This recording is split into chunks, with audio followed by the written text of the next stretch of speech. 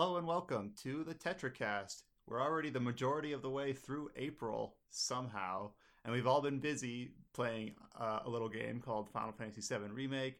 Some of us have been playing Persona 5 Royal, which obviously is a lengthy game that will take a bit to go through, especially if we're juggling multiple titles. And we've got a few other late April releases that some of us have been looking forward to. So it's a busy time of year before we get into the more uncertain period of the summer with everything that COVID-19 has kind of upended. But I am your host, Brian Vitale. Joining me today are Josh Torres. Hello, hello. What's going on? We've got Adam Vitale. Hey guys. And we have James Galizio. Hey. So I don't think I'm just gonna dwell on the preamble too much longer. Let's just go into what we've been playing. So for some of us, it's been obviously Final Fantasy VII Remake. I don't know if we just want to start there. We talked about it a little bit last week, but maybe we've got some. For instance, I'll just hand it off. Josh has been here this week, and he's been playing that. I know a little bit. I don't know if Adam's got a chance to play it a little bit, and they have their own opinions on what they've seen so far. So I'll just say, what do we think about Final Fantasy VII, Josh? I wasn't here last week, so I know a lot of you guys probably spoke a lot about it. So I'm not gonna dwell too long about it. I think at the somewhere between chapter 8, chapter 9, I've been busy with other stuff. Besides that, but I think it's a really weird, interesting thing, right? Like when you're trying to think about reconceptualizing, like what is Final Fantasy VII, what would you incorporate in modernizing it, et cetera, et cetera. I know a lot of people have been probably spoke about that at length. I think the thing that really sticks to me out about it, the more that I play of it, is I keep thinking back about Mark Cerny's talk a few months back about PS5 architecture, and specifically on how he used several examples like from a Jack game, like the level design of a Jack 2 game, Jack 2, and several others with the Mass Effect elevators, and how game designers specifically and understandably tune their level design so current hardware can support it, so it can actually run it, so it can be optimized, so it's in a playable state that doesn't kill the experience or crash the game and whatnot. And I think it's remarkably impressive in Final Fantasy VII Remake how everyone can tell. Yeah, I think everyone knows kind of what you're alluding to in terms of this.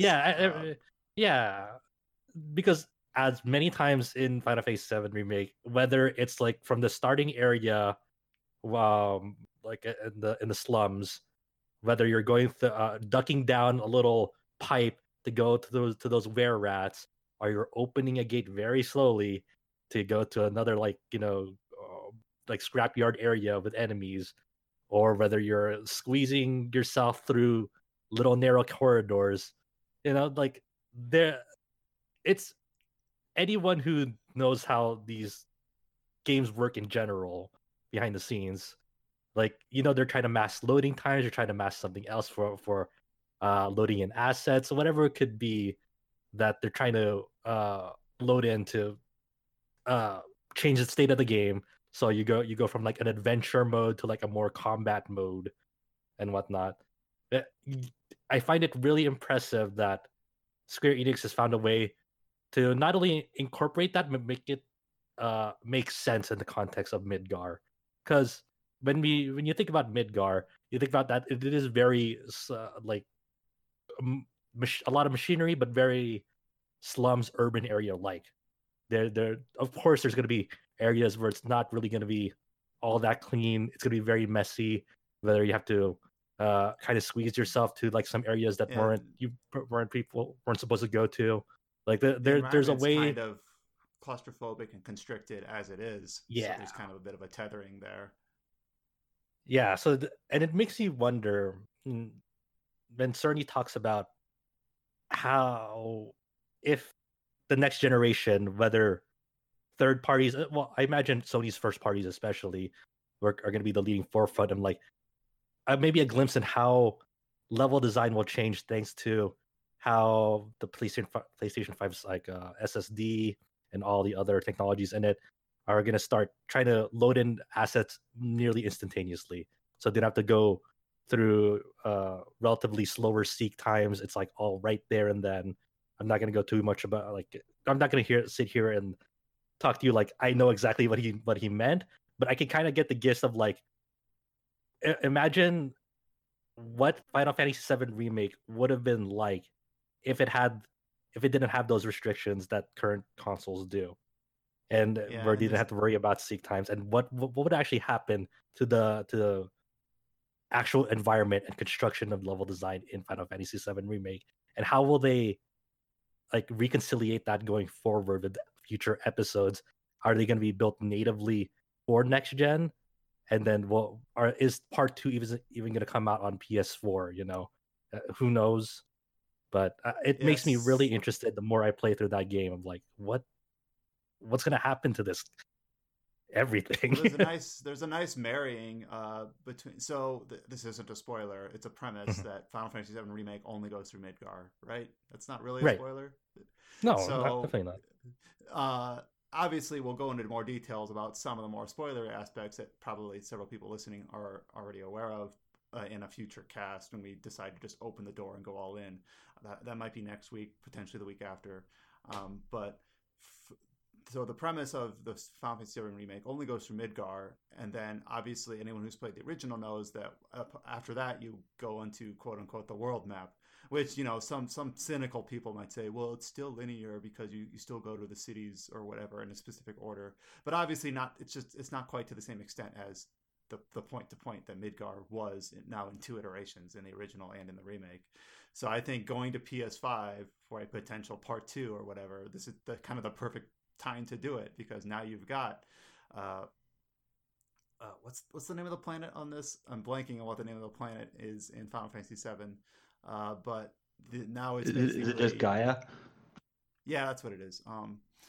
And now we're at a point where it could be more open, even if you're still like railroaded to some extent in terms of progressing a narrative. It's not quite the claustrophobic, constricting, steel environment of Midgar. So if the PS5 really does open that like figurative door in the same place where the original game kind of opened it up to the players, I think that's the potential's there for something really special. But obviously we have to see if they execute on that. Yeah, because you wonder when it comes to AAA development in the JRPG space is like people have been kind of hesitant about incorporating like the traditional overhead map that you saw back in the PS1 era. Like you don't see that much anymore. People have largely replaced that with just an open world map. Like I think it's too abstract for a lot of players' sensibilities now. Mm-hmm. Like, what? How is my character 8 stories tall now outside the city? Like, obviously, when it's abstracted, I don't think people care. But in a more detailed environment, I don't think you'll be able to have it as it was. If they implement it as a world map, I'm guessing it would look more like the Final Fantasy XII, the Xenoblade, the wide linear zone based, maybe like the Dragon Age Inquisition. That's how I envision it would be. It would be like regions of like this is the calm plains, and in the center of it is the city, and then you go onto the Mithril Mines, which will have a new map, things like that, and it won't be like this weird abstract overhead thing. And it's also a weird one too, because with Xenoblade, Dragon Age Inquisition, whatnot, it's not. With Final Fantasy VII, you have a sense that you're actually traveling a good chunk of the planet, and in Xenoblade and Dragon Age, like you're traversing like regions, especially in Xenoblade, like you're traversing this. I forget, was it Bionis and whatnot, and you have a sense of like, okay, these how big these things are, but you're not really traversing like the overall planet. You're traversing this creature that happens to have like areas on its body that like makes sense in an abstract way of like there's a defined region, unlike with like Final 7, 8, 9 and whatnot. Like when they go to the overall world map, it's like, oh yes, you're actually going all over the planet. It's hard to convey how you do that these days with modern sensibilities. So I'm interested to see how they find a workaround with that. Because in those PS1 Final Fantasy games, if you think about it, the world map, the way that if you like go off the edges of the map and you come out the other side, those worlds have to be donuts. That's the only way like that design works. Because if you go up the top, you come out the bottom. If you go out the right, you come out the left. So I'm guessing what this will do is it'll be Final Fantasy 12 style, where you'll have some sort of like 2D overhead like canvas of a map, and each region will be like segmented off from each other. But then you'll have like the boundary region where it won't clearly state like if you go this way across the ocean, you're going to end up the other side, or you would eventually, but it wouldn't be as the immediacy. Like the PS1 game, I keep going back to the word abstracted because it was necessity to be that way. Where now it'll just kind of have to be kind of shrouded, where it's like, here's the known region of the world that we're telling our story within, and everything outside of it is just out of scope. It's not the little dot border lines like in FF12, and then if you cross that, it'll have like the little yellow warning sign in FF7 remake. Like, oh no, you're not allowed to this part of the planet yet.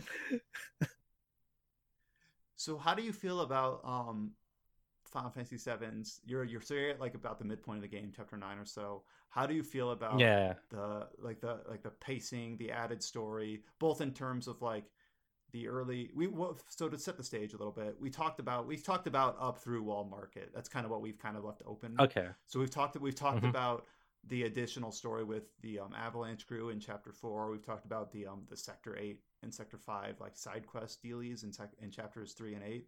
So how do you kind of feel about those kind of expanded narrative / gameplay segments of the game? It's kind of weird because a lot, without going too spoilery with it, but there were things in the original FF7 that like you talk to this character and then life goes on in that game, and this one you talk to that character and then you fight them, and it happens a lot in this game, which kind of makes me like it's more comedic to me than anything else. It makes sense in the context of the game. It's fine. I do like that the expanded architecture gives me a better sense of like what the social economy is like in Midgar. In the original one, it's very muddy looking, it's murky, and like you get it. Like, you know, as a little kid, it's like, okay, I guess it looks kind of cool. This guy's a big sword, so awesome. But in this one, in the original, you barely go to the upper plate. All. Where in this one, in chapter 2, when you first meet Aerith, that part's expanded, and then chapter 4 is like another new visit to the upper plate with Jesse's family. So it gives the game more time to contrast kind of like the two halves of the city. I think it is a bit weird trying to figure out the exact architecture of this game because with gameplay conceits, right? Like very early on when you're visiting Jesse's house, along the way you go into this motorcycle segment. And then, like, depending on how long it takes you to get to that segment, you don't have a great like sense of distance. Like, how far is Jesse's house away from like where they were? Right. Because you were on this highway forever. It took you this long to, you know, get through all these waves of enemies and whatnot. And then after like the whole Jesse's segment and that whole chunk of the game, you go back in a very ridiculous way to the previous area that you were in, and then it makes you kind of, it's like, I don't completely understand how we were able to get back here based on the distance that we traveled along that road. That's a good point. I kind of noticed that, but not like in the front of my mind. Like, how does this make sense? Because obviously, like, all right, you gotta suspend your disbelief a little bit in terms of that. Mm-hmm. So early on in chapter 4, you have like a motorbike mini game segment. So obviously that's, you know, horizontal traversal as long as it takes you to clear the segment. Which then obviously Midgar is organized vertically, so you have to assume that you're elevating during that process. So I guess you're on a very like low pitched corkscrew. That's the only thing that makes sense, right? If you think about it too hard. You happen to be in the longest tunnel in Midgar. But I mean, I think it's perfectly fine for what it is. You know, I think it's really cool that they decided to really go all out in expanding what Midgar looks like, and it's also interesting decision to finally see Midgar during the day, because in the original you don't really see Midgar is very dark and always felt very dark. It always felt like an eternal night almost in the original game, in my memory at least. While in this one, sometimes like the way the game engine's lighting handles it, like it's very bright outside, especially when you're trying to go outside. You're from indoors and you look outside like the door, and it's like very blindingly light until you actually move the camera and your character outside is like, okay, I can see things now, you know. Well, It's actually, they kind of touch Mhm. on that a little bit with the lamps in chapter 6 when you're on your way to the second reactor. And I guess someone who's more I don't know, eloquent than I am could talk about how that's Mhm. kind of like an interesting parallel in terms of the only reason they have light is because they've got these giant, you know, energy sucking lamps at, you know, is hanging above them at the mercy of their Shinra overlords, et cetera, et cetera. There's none of the light is natural, I guess is what I'm getting at. When you're in the slums, it's all this manufactured.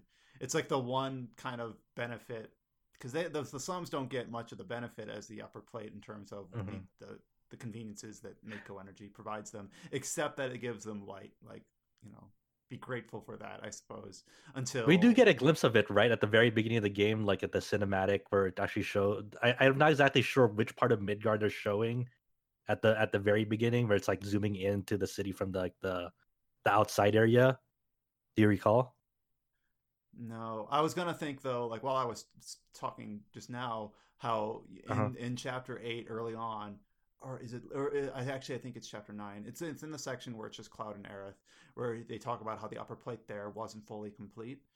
So you could Hmm. assume that Sector 5 is the only sector of the city that gets natural light, and it's the only sector of the city that we know of where the flowers grow, and it's obviously where Aerith is centered. So I think that all kind of is a nice little poetic framing and theming of the city where it's like this is the only section where there's any hope or any life like apparent to the player is in that one section where natural light can reach, which Hmm. kind of just ties strongly into like the nature themes of the game, how the ecological themes of the game.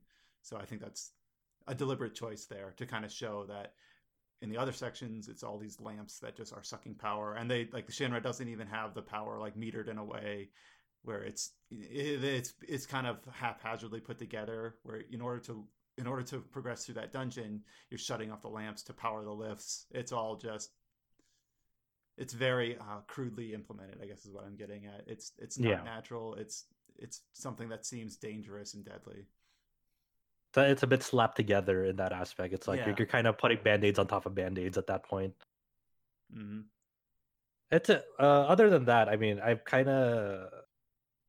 very I love the battle system. Like I'm very optimistic about how they plan to enhance it if this is the baseline that they're going to go with going forward in this remakes. It feels very gratifying. I think the only my one perk about the battle system that I'm not really finding myself liking is how much you have to corral enemies because they're always gonna target the character that the player is using at any given time. So there is a bit I of do like agree. corralling there's a bit of corralling the enemies in the middle of your party to manage aggro. So it feels like a lot of the materia and skills that revolve around like provoking them or taunting them to get their attention. Like if an AI was up had that task, it's not really doing much in the grand scheme of things. Like they maybe look at them for 1 second, hit them, and then go back to who your playable character is. So if you really want to make the most out of like how where enemy aggro is distributed, you really have to from my experience, go, hey, use this character's ATB. Then during their animation, switch over to another character. Use their ATB during their animation, switch over to another character. So they're always kind of shifting their attention, and if you want to minimize damage between your party members, so that's a bit of a, I guess, an improvement they should try to incorporate. Like, how do we, uh, you There know, should be a more well-defined like aggro mechanic. You get the one material that yeah, provokes, and then you know whoever you're playing is going to get aggro. But it'd be nice if there was a little bit more, like if it was based on like a defense stat or something. Like if you make someone do you think they tanky should or incorporate like how more FF12 did it, like with the aggro lines? maybe, or maybe have it an option. But yeah, I do agree. There's a couple boss fights where it's like, oh no, I'm playing as Tifa and she's up front and she's a little bit fragile. So I'm gonna play as Barret a little bit, slap down a few skills so that the enemy stops paying attention to Tifa for just a moment, and then Hmm. order her to do whatever abilities. I just kind of saw that as a quirk of a system, maybe not necessarily a good thing or a bad thing. One thing that I do see a lot of people criticize, which I disagree with, but I'm going to try to give them a fair show, is they talk about how the AI party members don't do a whole lot on their own other than kind of block and position themselves near an enemy. But for me, I kind of thought of it a lot, and I mentioned this in my review. I kind of thought of it a lot like a kind of like a Baldur's Gate real time with pause game, where when I see that those characters have ATB charges, or like an analog would be like action points in a Divinity game, I would want to switch to that character and use their. I guess the better analog actually is just Final Fantasy VII, the original, where you can have multiple characters with their charge ready to go at a given time, and you select who you want to do what in what order against what enemy.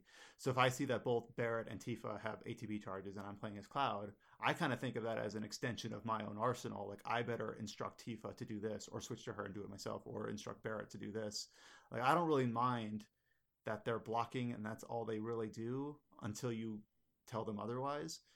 There's been some talk about whether it should have gambits or whatever, and I think that the premise of gambits from Final Fantasy 12 is a good one, but I think like you can't just slap that on, and then I think if you did that, you'd have to shift other things, such as the aggro or such as the damage output of the enemies. Because I feel like if you set it so that Tifa would always do uppercut dive kick every time she had an ATB charge, I feel like that would just trivialize a bunch of the encounters as they're designed now. Yeah, you're auto-batting the game at this point if you're gonna add gambits as things are in that game. I'm not saying you couldn't implement that. It's just that if you did, you'd have to shift other things around as well. I saw like a comparison. Like I also saw some criticism where it's like you can't manually jump, and to me, I'm thinking like I don't know if that would really improve anything. Maybe it would, but I kind of think of it where it's like if I'm playing a Dark Souls game or whatever, it's like, how come I can't move while drinking my Estus flask? That's bad design. Like I think that's deliberate. You know, just because it's inconvenient doesn't mean it's bad. Like I feel like you have to put some constraints on the player for them to engage with the systems and work around it. I actually really like that it's grounded for the most part. I like that there's a certain gravity to the characters that you're controlling. Unlike when I think about how FF15 did it, like that was there's floating around strikes everywhere. It was very floaty. It felt very loose controlling. It was trying to go for something, and I didn't entirely hate it, but it always felt like you were like wielding a toy, swinging it around, and like it didn't have an impact of what you were actually like doing to enemies. Where this one, like you feel that like every hit, even though it like if they're not staggered, it doesn't do a lot of damage. You feel the impact of like hits going through, especially when they're pressured. And if you're playing as Cloud and you're fighting a Helitrooper and you're like doing your little 3 aerial swings and it really is kind of clunky and it feels bad, I think that's more of the game telling you, yeah, you can brute force it this way, but you could also, I think I mentioned this in the last podcast, wait for them to attack, dodge out of their kick. They're going to get staggered or pressured, and then you can go ham, or you can use like Thunder Magic, which is like impossible to miss if you have that set. Like there are other tools to make it more convenient. Just because the brute force method of swinging Cloud Sword and doing like the auto aerial stuff is not super great, I don't think that means, oh, they should have done a jump button and it's an absolute flaw that they didn't. Like I just don't see it that way. I'm like, okay, why did they make this feel clunky? Is there a better way I could be doing this? And I think yes, there is. And I feel that in general, like just because it's not convenient doesn't mean you have to make every option equally convenient, because I think that's just on the path to trivializing it. And then you have these boring encounters where you just do the same thing every time. And then I wouldn't feel so strongly about the battle system. The battle system of this game is by far the highlight for me. I just loved playing it through again on hard mode, like pretty much right away, which I've never like played through a game twice back to back in a long time. It's just one of my favorite. I won't go too long. You can just read like the first 7 paragraphs of my review if you want to read about it. It's really, really good. There you go. Yeah, it's incredible what they've accomplished with it. For them to largely be successful and also receive like the very positive reception for the most part on it, it's a monumental achievement, because this is a task that like feels impossible on paper. Like how do you resurrect Final Fantasy VII? How do you make that appealing to the masses these days? You know, it's tough, and it's awesome what they did. I really like it a lot. It's great. So we'll talk. We'll talk Yeah, more we'll at. continue to talk about it. Yeah, I'm anticipating next week or the week after, or as soon as we have like 3 or 4 people that have played through the game to the completion, I feel like we're gonna open the door on everything and just go ham because there's a lot to talk about. Yeah, I'll try to get it done before that for sure. I want to jump in on that because I've been I've been playing another game in the meantime for a while now, and I'm almost done. Sakura Wars. That's coming out about a little over a week from now, on April 28th. I'm gonna interrupt here and just say we've talked about Sakura Wars a few times on this podcast with James, Adam, I, and George, but we've always just been like, man, I wish Josh were here to talk about Sakura Wars. So here you are. At long last, educate us about this.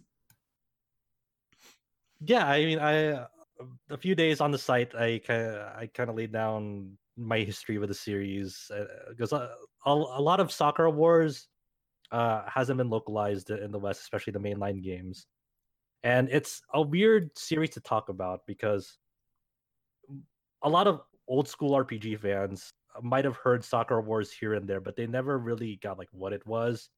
And because it was only really super popular in Japan, like in the late 90s, in the early 2000s, and like mega popular to the point that like it rivaled things like Final Fantasy, Dragon Quest, Pokemon, and whatnot. So like that name still has like a resounding like significance to it over there, and it's got like a mystique to it.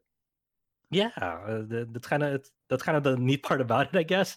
Trying to talk about it with people because people who like know about it always are kind of curious, like, what the hell is this, you know?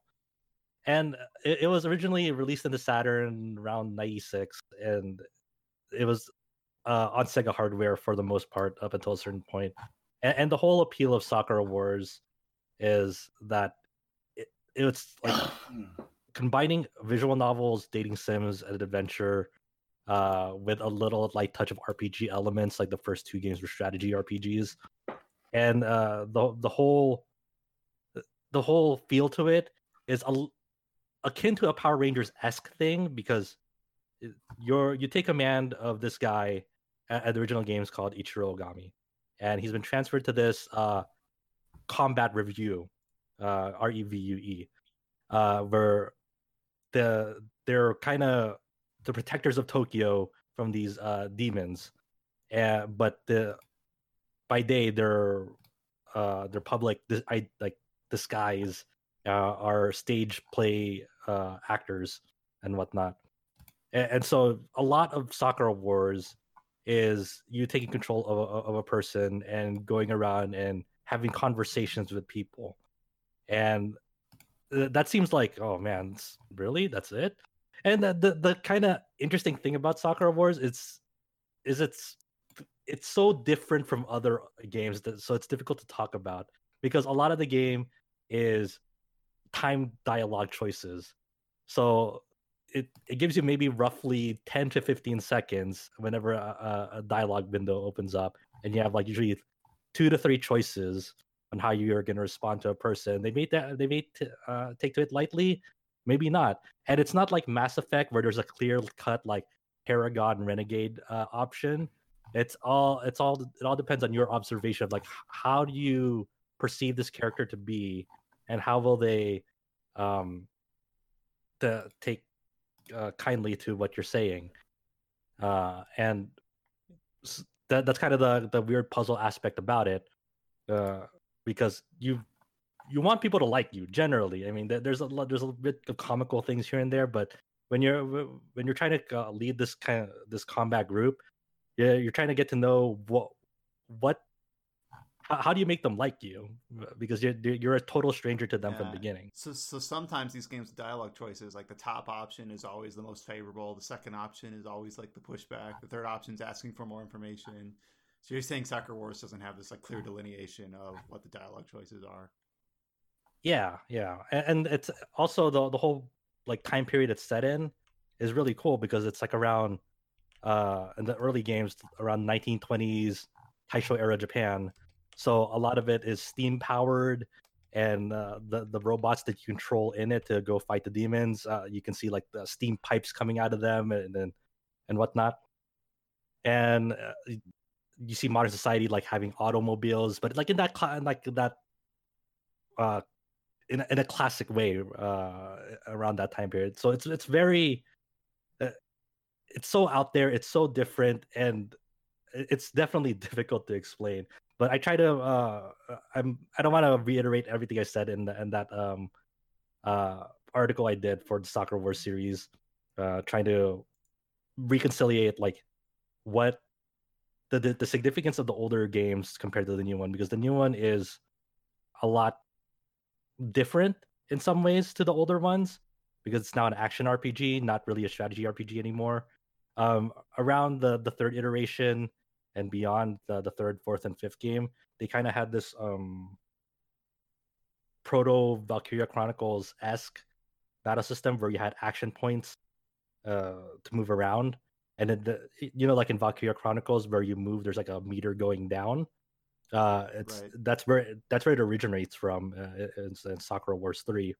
But unlike that game, you were further restricted on resources in Sakura Wars games, because depending on how far you moved, your remaining meter would determine what you can do, because those actions also cost meter as well. Where in Valkyria Chronicles you can move, but I think your attacks, your attack resources were separate from your movement resources in Valkyria Chronicle, if I remember correctly. Like you Yeah, can that's always right. attack. Yeah. So and in Soccer Wars you were further constrained in that aspect. But in the new Soccer Wars coming out, it's a lot of it is running around talking to this new combat review and the cast of it, and trying to get trying to find out who they are and whatnot. Like the first character you'll meet is a childhood friend. Her name is Sakura Amamiya. She's a swordsman, and you're trying to catch up with her because you haven't seen her in a while. You meet also the new general manager of the Grand Imperial Theater, which is where most of the game takes place in.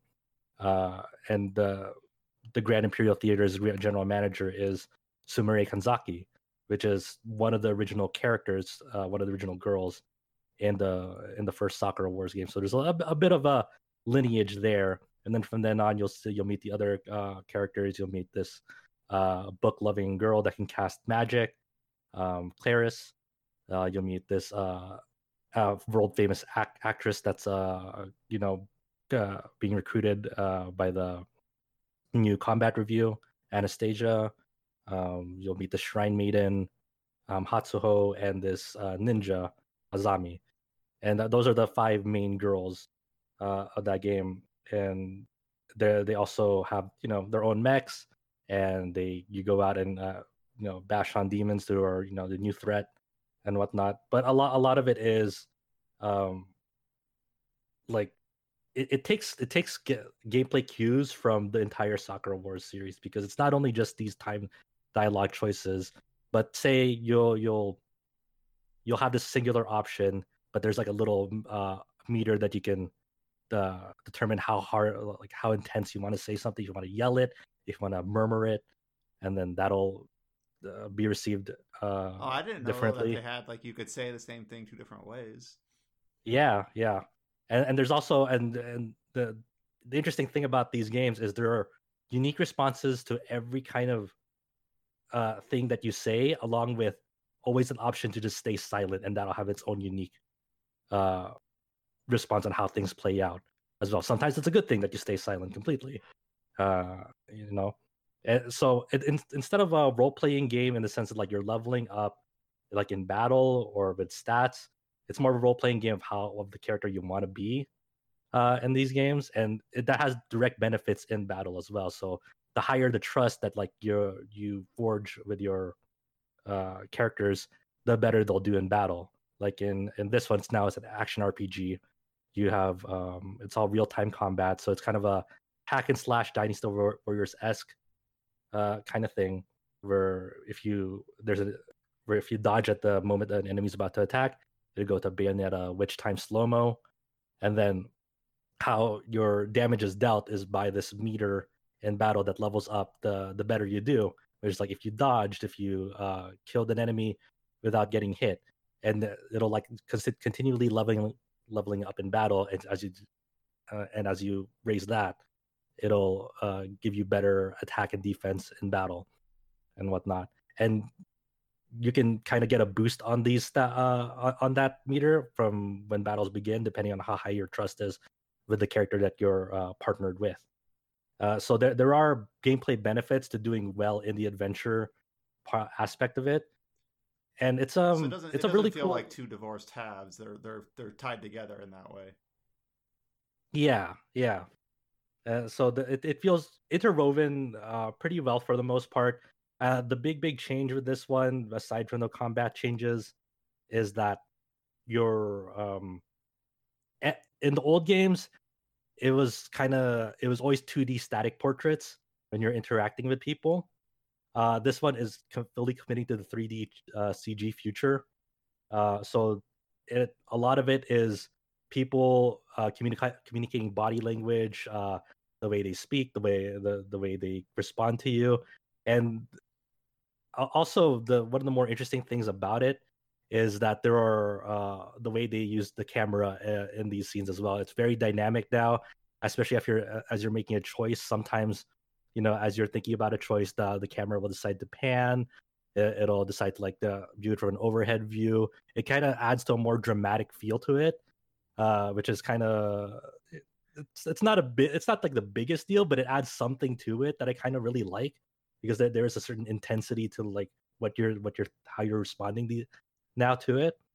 It's very cool. It's a part of me is a little nostalgic about it. Getting at in terms of the camera stuff, like it's a completely different game, but I always think about the proto BioWare method where it's just like people standing in a circle, and then when they're done talking to you, they just like exit stage left or BioWare face.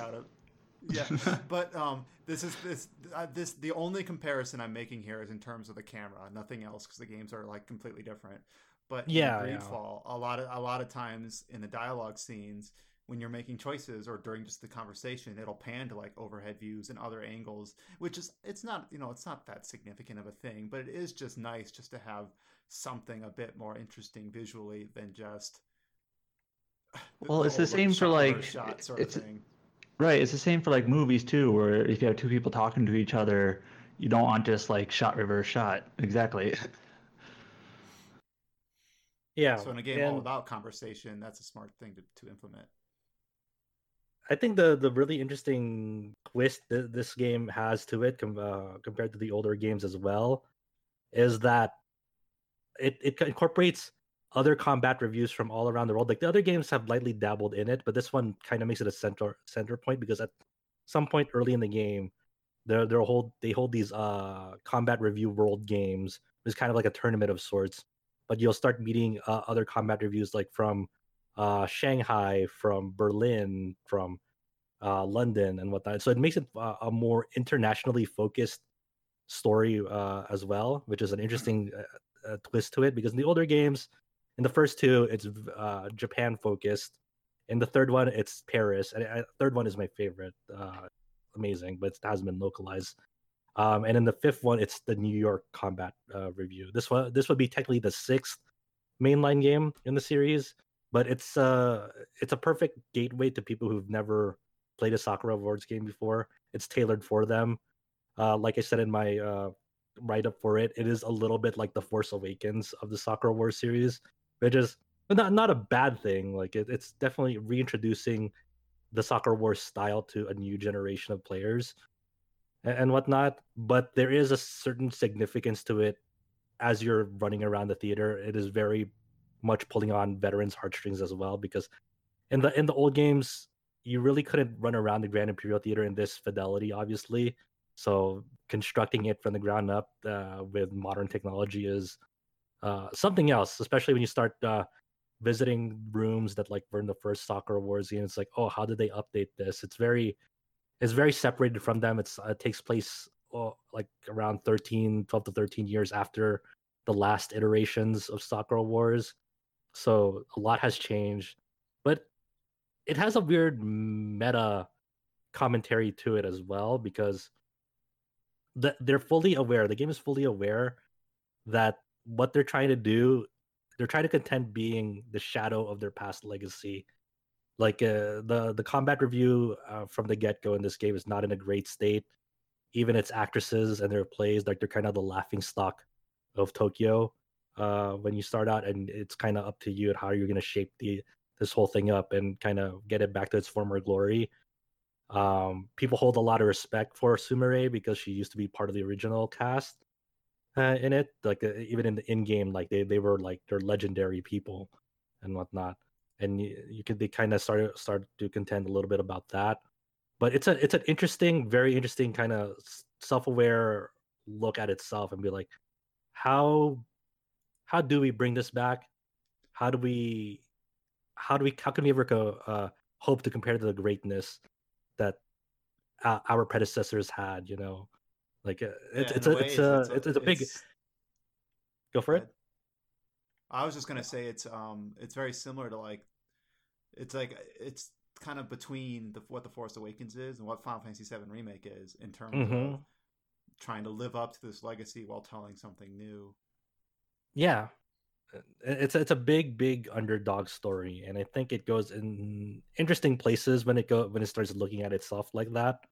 I'll talk more about it in the full review and my final thoughts on it. At this point I'm wrapping it up, but I can only talk about it to a certain point at the moment. But if you're interested at all in the Sakura Wars series, I wrote something up for the site linking the past to the present of Sakura Wars and what this series used to be and what it is now, and trying to get a better look for people to contextualize like why this is like a bit of a big deal of like why this is coming out, and it's cool. So yep, that's linking past to the present, one of the features on the site right now, and then Sakura Wars comes out a week from yesterday, I believe. So next Friday. I think April 28th. So I think in a little over a week. Oh yeah, you're right. I was confusing it with Trials of Mana, which we'll also talk about later. But yeah, those two games are both late April, so in just over a week, Sakura Wars will land, and we'll put up our full review from Josh along with the current preview feature that he has. And I guess as a small shout out as well, I've been playing a bit of that closed beta for Guilty Gear Strive, the new Guilty Gear coming out sometime this year. Who knows if it's still this year? But it's from what I've been hearing people talking about, it might be better if delayed it a bit.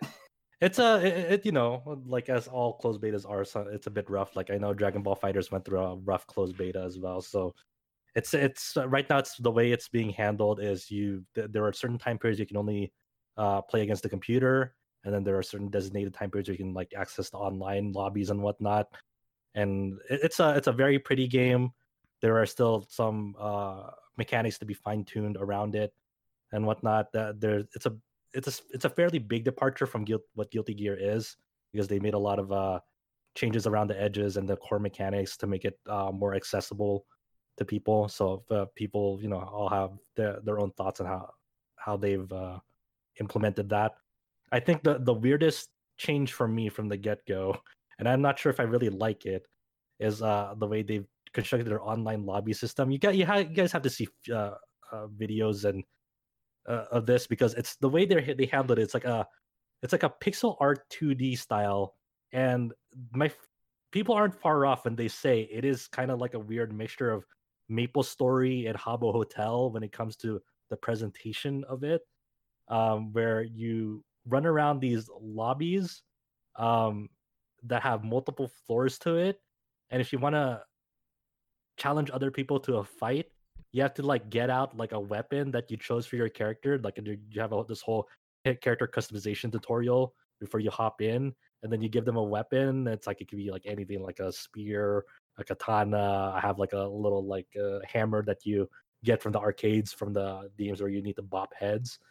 And then you on paper you challenge people by holding that out, and then you guys stand by each other and then wait for the confirmation screen to pop up, and then everything should be gravy. In practice, it's a whole clusterfuck shit show. And I was trying to play last night with one of our other staff members, Lucas, and that wasn't really working well. There are periods in the beta where it wasn't really working all that well, and now they're trying to give like tips on their Twitter saying, "Oh, we're finding there's problems with like people clustering together and whatnot because of all the connections. So if you guys can like stand apart from each other, you're trying to Social fight each distance. other." Yeah, exactly right. Like, please, like, social distance your matches away from each other so it doesn't, overloaded. These are wild decisions, and I don't know if I'm entirely down with them. I enjoy playing the game when I actually get into a match, but right now I feel okay about it. But it's been a while since I played Guilty Gear in earnest as well. I it's pulled weird up a to video say. of the lobby while you were talking about it, and Yeah. it's not what I expected. It's like that old sword and sorcery indie game, Oh, pixel yeah. art, side scroller, sort of very I don't know what the correct termination is, but very 8-bit style. Mm-hmm. It's Not what I would expect from a game lobby. Mm. I think I I'm okay think- with it as someone who's not into really fighting games. I'm okay with lobbies being Mhm. kind of adventurous and different and abstract, but this is not what I was expecting. So it's weird because they think they unveiled this on April Fools, and everyone's like, "Of course, haha, April Fools!" And it's like, "Oh wait, this is real." Oh, man.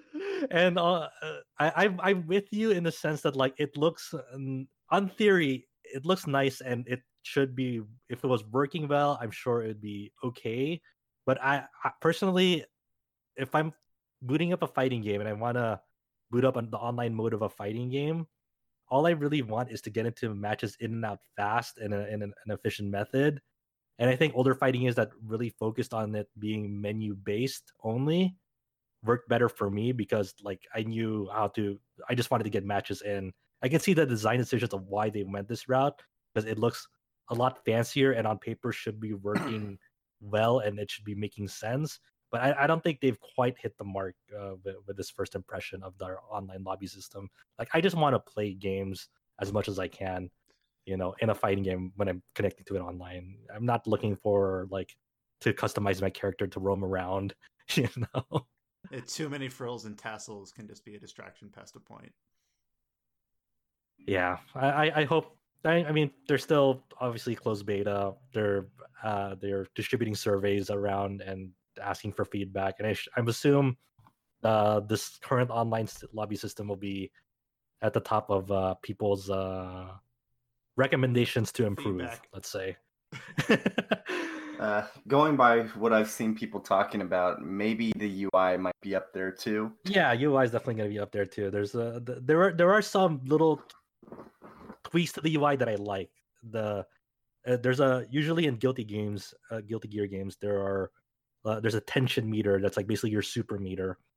And you can use it for other stuff, but for the most part, it's you can use supers off of them and other stuff.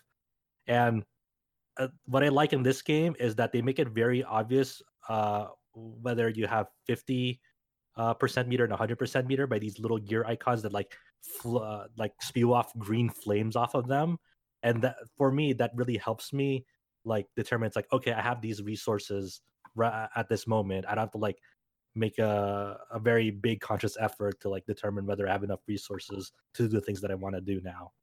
So that's the part of the UI that I like. There are other things about it that I don't really like, but that's the one big I hope they keep that. Yeah, that's my brief experience with the Guilty Gear Strive beta. I'm probably gonna play a little bit more of it. Yeah, hopefully you and days. Lucas can maybe get some actual matches in. Yeah, before it closes up. Hopefully. All right, so the other major RPG release of April was Persona 5 Royal, which Adam has been playing a lot of. So I don't know if you have further. I think you brought it up that you had just started it previously, but weren't really far enough to. I actually comment, don't think I brought it up. All right, maybe you brought it up before we started recording. All right, so Persona 5 Royal, how do we feel about it? Okay, so first of all, what we did bring up before was that Cullen reviewed it for us on our site, He hasn't been on the cast to talk about it since then. He really, really likes the game, and he was a big, big fan of the original, and so he was a big, big fan of the re-release. I'm just going to say up front that I'm not as big a fan of Persona 5 as he is. I don't dislike the game, but it definitely does not crack into my favorites of Persona or the SMT series or even just RPGs. So if you're listening to this podcast and you really love the game, that's totally cool, but it's just not like exactly my thing. But I wanted to play Royal anyway, and since my copy of Final Fantasy VII Remake was delayed because of shipping delays, I was like, yeah, I just figured I'll just play this while I have it since it came first. And so I didn't really want to talk about it until I finished the game because I didn't want to. So Royal is basically Persona 5, and for the majority of the game, it's pretty much the same game with some numerous but minor tweaks kind of hidden all over the place, both with story and combat and other gameplay elements.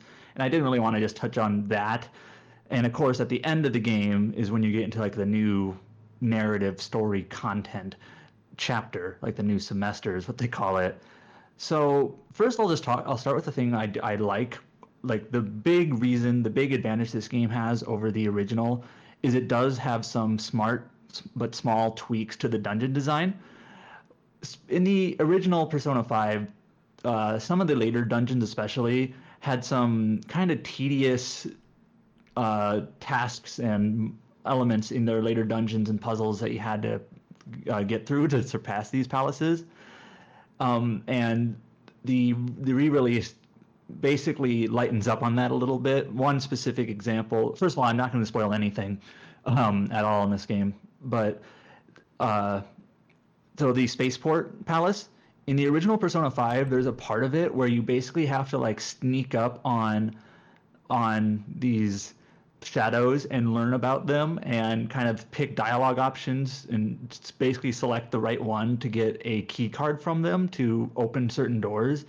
And it's just kind of it just kind of feels like this really tedious section where it's just like it's so different from everything else in the game. Like there actually is a slight stealth. Well, I guess there's some stealth elsewhere in the game, but it was just kind of annoying and boring and like, why am I doing this? So in Royal, there's a tiny bit of that, but you can also just brute force your way through everything, where it's just like, let's just fight them, and then you just literally just fight these shadows and get a key card. So that's one specific example where it's like, yeah, that element in the original was not needed, and the fact that they just kind of smoothed over that is a good thing.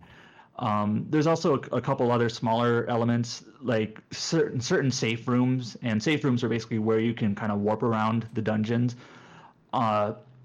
Their positions are tweaked slightly, which makes, like, if you have to revisit certain locations in a dungeon, if you're looking for a certain thing, like a certain demon or whatever, is easier. And also, dungeons now have these additional elements where you're looking for will seeds. Will seeds, basically all they ultimately give you are new accessories.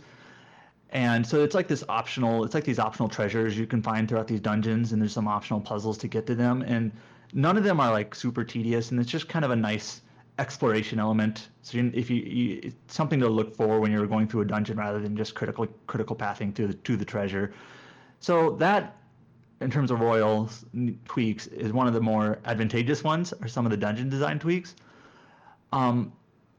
But one thing that never really sat well with me as I was playing through it is that it throws a lot of conveniences at the player. And this kind of gets back to what you were saying earlier, Brian, about Final Fantasy VII Remake, where I don't remember exactly how you worded it, but you can't just make everything as convenient as possible, because else it just kind of gets dull. Is that effectively what you were getting at before? Yeah, I was saying that if you just make everything that's the most inconvenient to the player and make it convenient, at some point it's no longer engaging. I like an analogy that I've thought of in my head since then, just in the last 60 seconds or whatever, in the last few minutes, is imagine if you're playing chess, but every single piece could move like a queen. Like, man, that would be convenient. Hell yeah. Very fun. So that's kind of what I think of, like, oh, what if we just take this one section of the game that is a roadblock for the player and just make it easier, just slightly, and then take the next one down the ladder and do the same thing. And I feel like there's obviously you want to do that to some extent. so that it's not just this incredible burden that's no fun to get around. But if you go too far, you end up with this very bland game of checkers. I don't know. Yeah, so I was that made me think of Persona 5 Royal a little bit because it does throw a lot of conveniences at you. It's easier to gain EXP, it's easier to gain money, it's easier to abuse the fusion system to get overpowered demons, it's easier to ambush every single enemy in the game. I actually forgot for a moment, like literally forgot what the battle theme was because the battle theme when you ambush someone is different. It's that battle theme is Takeover versus the like Last you never Surprise. saw it coming. Yeah, that one. And like I actually forgot like oh that battle theme is still in this game. I just never hear it because I always ambush absolutely everything because it's almost impossible not to ambush an enemy. It's so easy.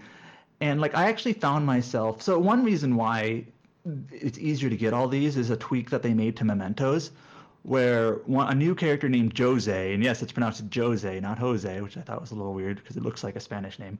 Um, uh, he has the ability to basically increase the amount of EXP and the amount of money that you get for fighting enemies in Mementos, and you can pretty relative like only a few months in, so a good chunk of the way in the game, but not super far considering how long the game is. You can pretty much raise your EXP and money gain, but to like 160% each, and like before I even realized it, I was overpowered and had more money than I knew what to do with.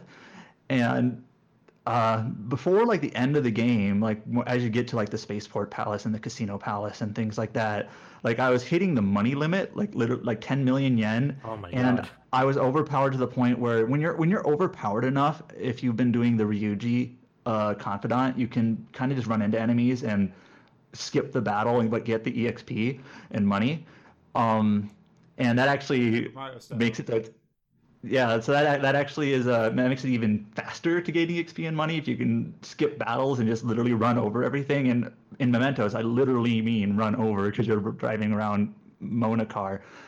And like I just kind of roughly halfway through the game, which is a good 40 hours in, so not like right away. I just like I'm already super overpowered. I have more money than I know what to do with, and also like with the game's time system, Morgana doesn't ask you to sleep as often, so you can go out more. You have basically more time to do things like confidants and things like that, and raise your social stats or whatever.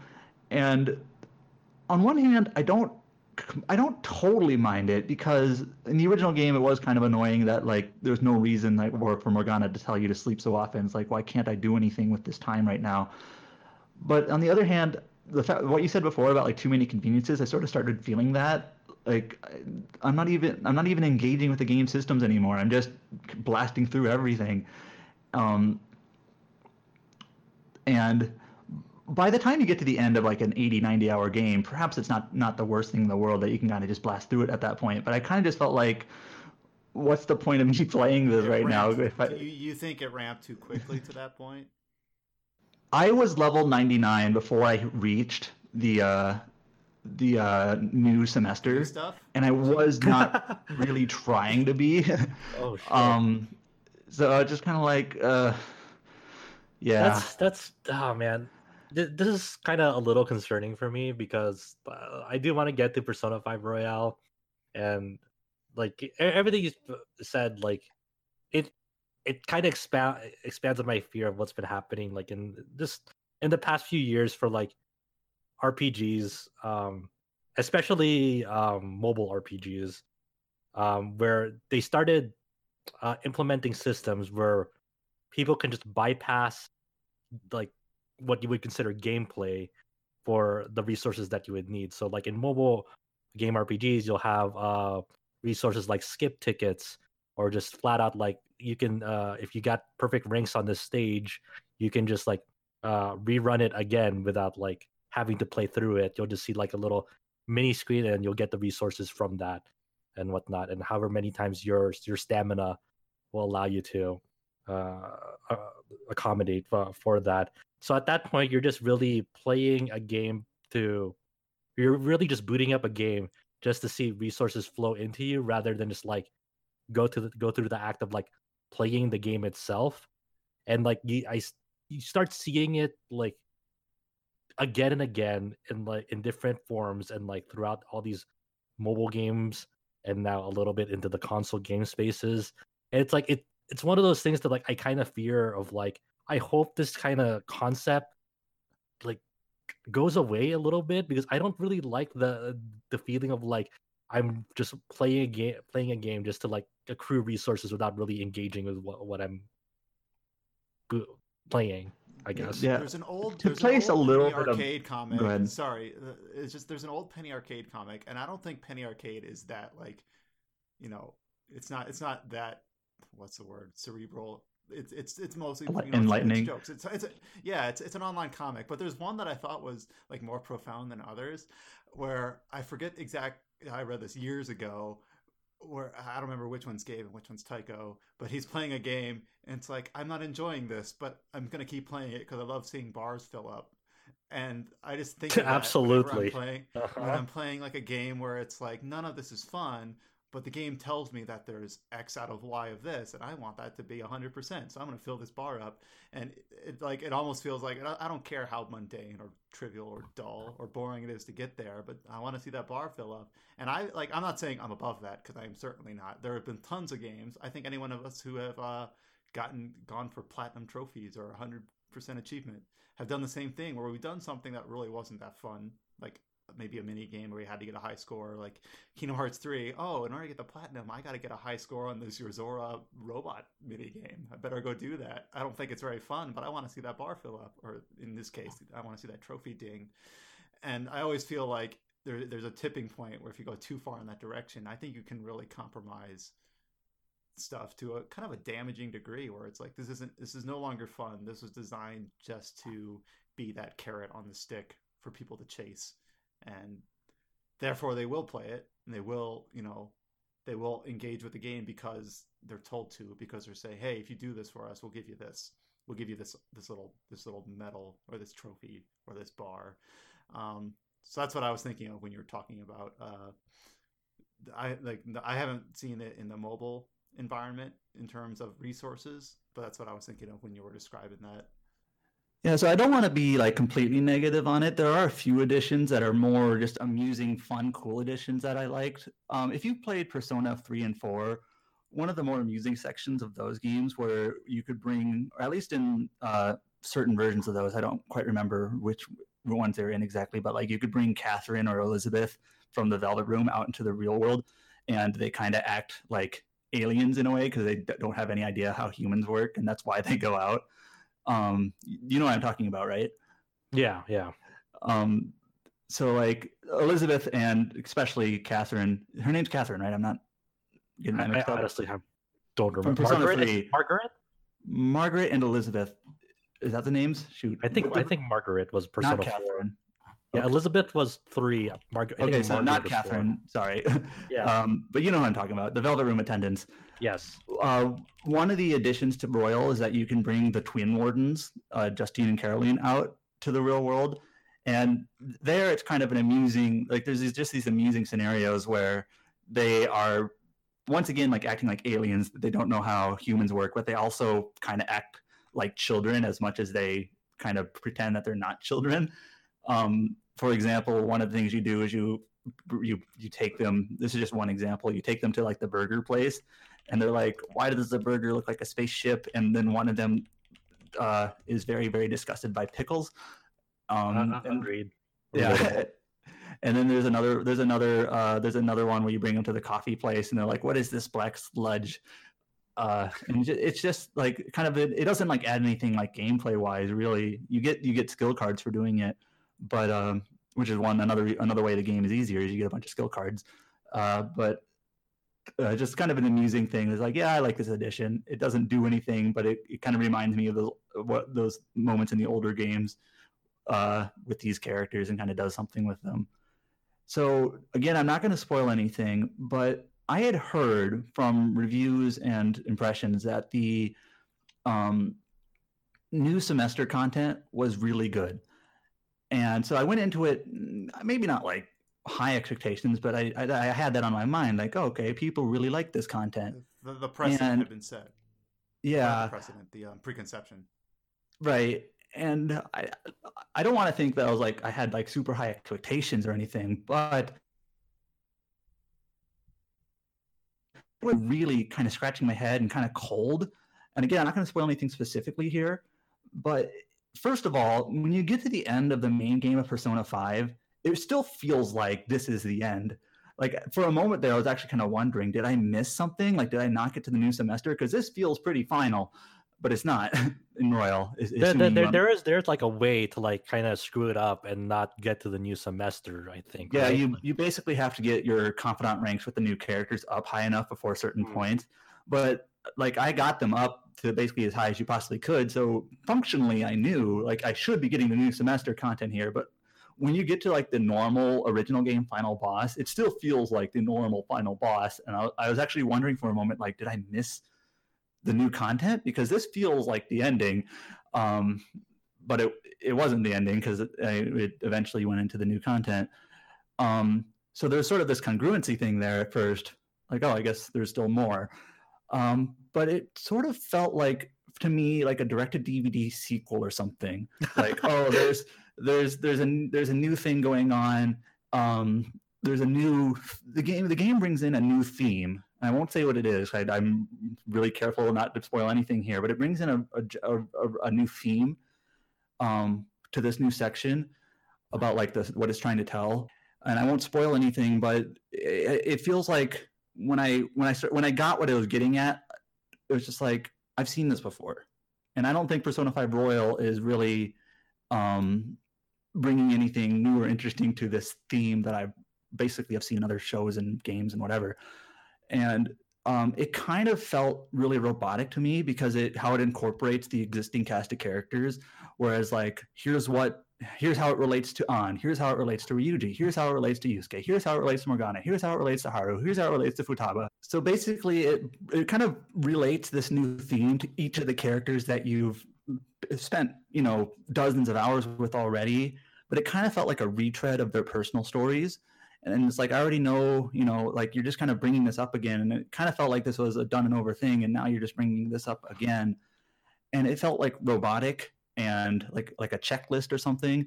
And then you sort of solve an issue. And then you, again, I won't spoil anything, but you kind of go through each character again. Like now let's reflect with An, now let's reflect with Ryuji, now let's reflect with Morgana, now let's reflect with Yusuke, now let's reflect with Futaba, now let's reflect with Haru. And it just kind of felt like, it felt really inorganic to me at that point. So part of this theme does revolve around Kasumi, obviously being the new character. And that part I think was okay. I think it would have been better if it just focused this theme on her as a character rather than trying to like spread it out across the cast. That would have felt more organic to me. Like this is her problem and her story, and this is the reason why she's added to this game. But just the way that it approached it with the other characters just didn't feel right to me. But even still, it kind of just felt like a shallow, robotic direct-to-DVD thing. And also, I was a little bit disappointed at how I saw, reviews said how like this new content was incorporated seamlessly or very congruently or whatever. But it still felt like an attachment to me, which I guess is exactly what it is. So you can't expect it to not feel like that. But it still kind of felt like an after story or an extended epilogue. And I just didn't really gel with it. Is that it still felt like an Atlas expanded release. It felt like The Answer. It felt like Marie. It felt like chapter in Devil So like you do talk with Kasumi and the counselor Maruki beforehand, and of course they play a role in the new section. Like that shouldn't be a spoiler, like obviously. They were newly introduced. So like you do see them beforehand, but you don't really do a whole lot with them until the new stuff. So it still feels like you have to wait to get to that. And I know some people really, really love the themes, and maybe I'm just don't attach to it as easily, but it just did not sit well with me. Yeah. You would think that they would do like a more like you would think they would put in the effort to make it a more seamless transition of like how maybe the actions you've taken would transition better into the new content if they're already doing the work of like kind of tinkering with the whole game for this updated release and then charging full price for it again, you like at some point you would feel you want it would be expected for them to do that if they're going to go through this whole amount of effort to go through. I kind of wish Colin was here. I kind of wish Colin was here because he would disagree with me, and just so we could kind of get his point of view on it. Because it's not like the game doesn't have new content before the branching point. Like there are moments where you will talk with Kasumi and she will mention like after a certain event in the game. So I'll just say surrounding Haru, and like there's a point where Kasumi talks about it and it makes sense. It's like, okay, so we're taking a new character that's newly introduced and talking about an existing event, so that's new. Does it feel like they've only done the bare minimum though? It's just like it feels like they're just a check mark, just making sure that like at least they put a little bit of sprinkle. So there is one new moment around one of the later months that kind of is like a short preamble to the new content, and that's like the one moment where it felt a little bit more cohesive to me. Like, oh, they're actually introducing like a new event here rather than just like a new conversation or something. And that's like the one moment where I kind of felt like, okay, so this is sort of a teaser for the new content. But there really only is just one moment that specifically relates to the new content that sort of pops up outside of, you can do like a confidant relationship with Maruki, for instance, and with Kasumi that kind of start to bring in to the new content as well. But I still feel like it doesn't really mesh as well as I would have hoped, in my personal take on it. And I guess that without spoiling, there's really, besides that like one moment and those confidant S-links with them, like do they make an attempt to at least try to introduce them to the cast or like the main story in a meaningful way, so it transitions over in a seamless manner that doesn't feel like it's just, once again, like your typical Atlas bolted on type of deal? Like does it feel like they at least integrate well into the existing cast and content to make it feel earned into that transition? I'm going to say not as well as I would liked.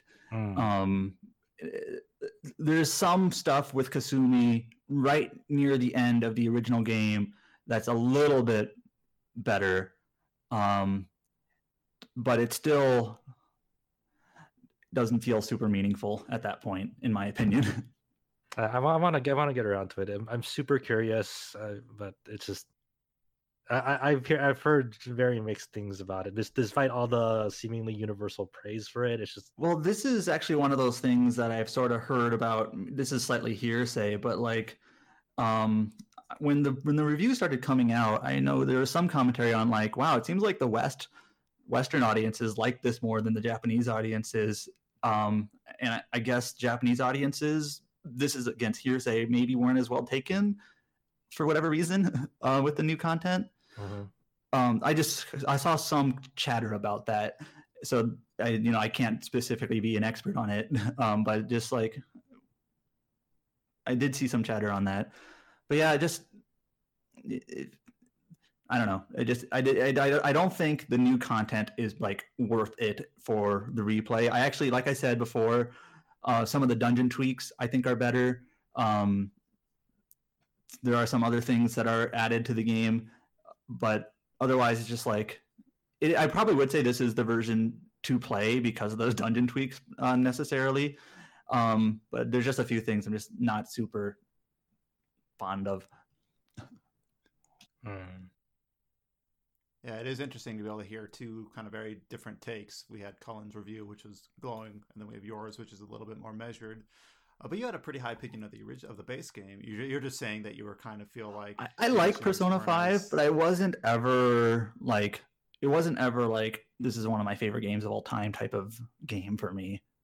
So yeah, I think when Persona 5 came out, like there were, in the context of it, there were a lot of like novel things it did in terms of like presentation, UI, and like how they were managed able to like assign face buttons to actions in your turn-based battles. I mean, there was a lot of like a flair and flavor to Persona 5 because a lot of its things it was presenting was relatively novel at the time, and this one feels I'm not here to shit on the game. Like I want to play it for myself and make my own opinion about it. But it just feels like a lot more measured and in some ways a bit phoned in. From what I've heard, like for on more measured takes. Like who knows like where I'll come out at it once I get my hands on it and find the time to play it. So thank you, Adam, for your take on Persona 5 Royal. It is interesting just to be able to hear multiple views, and maybe someday we'll be able to get Colin back in here or Josh or I do have an inclination to play. Like I've played Persona 4 Golden and loved it. And I never really played the base game to really understand like the conversation about the additions made there. Like I don't want to get off tangent, but if I were to play Persona 5 Royal, I would also have that same mindset where I don't have that direct, here's what it was then and here's what it is now. But I did enjoy Golden, so I do want to play Royal. It's just, it's a big commitment. It's a big game. Yeah, I guess a little bit of backtracking because you did mention that, and like that's kind of the same way I feel about Sakura Wars, the new one coming up, which are like there'll be two very different perspectives on it, depending on if people have had experience with the series or not. If they have history with it. I'm very interested to see what newcomers will think about it, how they take to it. But like coming from me, like someone who's played all the other mainline games, like I probably have a very different perspective on like how I've approached that game and what I've seen of that game. And not to state the obvious, but there's a very similar rhyming conversation with Final Fantasy VII Remake as well. Those who have played the original and they'll haven't. So and even extending that. Even extending that out to like Resident Evil 3 remake or maybe the upcoming Trials of Mana, it's just a running theme these days. For that's what we get for just remastering so many games. No, it's just and not to like just reiterating to make sure that people aren't confused. This new Sakura Wars is a sequel. It's not an updated re-release of the old one like all the other games that we've mentioned. This is an actual new release. It's new a parallel conversation. Content. Yes. All right. So I guess I'll chime in here now. And I'm not going to spend as much time on this game, mainly because I'm not inclined to talk about it too much. But I've been playing the update. Another hot. Yeah. Don't roll your hot. eyes. I've been playing Fallout 76, and I brought it up briefly in another TetraCast because I was saying like, yeah, I'm just booting it up in preparation for. They released a new DLC update, Wastelanders, which was kind of like it was supposed to be the high watermark of their like E3 presentation. Hell yeah! In 2018. Where basically like we have NPCs and then like the obnoxious Bethesda guy was like woo or whatever it was. To cut to the chase, yes, it is a better game now than it was then, but I still think it's like thoroughly mediocre. And I'm the sort of person where I am absolutely okay with dumping a lot of hours into mediocre games. I don't just say like I'm not enjoying this, I'm gonna put it down. Like I feel this is gonna sound incredibly hokey, but I feel like I need to play games that I don't gel with completely so that I do know like exactly what I value, what I don't. When I play that really special game, that it does actually mean something, and I'm not just have no baseline for comparison. I'm with you. I totally understand that. Yeah. Like one of those things where it's like, if you just play like games are good, then eventually it just kind of your standards get too high to a certain extent. That's part of it, but it also just becomes sort of this thing where it's like you if you never play anything that you're adverse to, I think that you're going to try out fewer series, you're going to try out fewer genres, you're going to try out fewer like scopes of games. You might not be more inclined to try like double, I know some people would say AA games don't exist, but that little like that tier under AAA and above indie, whatever you want to call that space. I'm just curious, Fallout like 76 how people do how people do things, how they design things, and I just like to seeing it for myself. and It's it just more of a also helps me curiosity design. thing. It also helps me think about, like, for instance, one of the conversations about around Final Fantasy VII Remake is the side quest design is boring or whatever. I'm like, well, what makes for a good side quest? Well, I don't think you can really know that until you play games that implement them in various ways and you think about what you really attach to and what you don't. So one of my main criticisms of Fallout 76 that I voiced on an earlier podcast was that not anything to do with the performance or like the bugs or the stuff that YouTube videos love to clip out into their thumbnails, but just the fact that it was designed as a player only world with no NPCs. All of the quests follow the same very banal format where it's just you're exploring an area after events have taken place to find a doodad or a thing or to retrieve an object and bring it back to a place. Like, that's pretty much all it is. You don't ever interact with characters. You never have any sort of like narrative based framework behind any of the quests. It's all just you find a holotape, it's going to lead to a dead body or a person who's left the stage.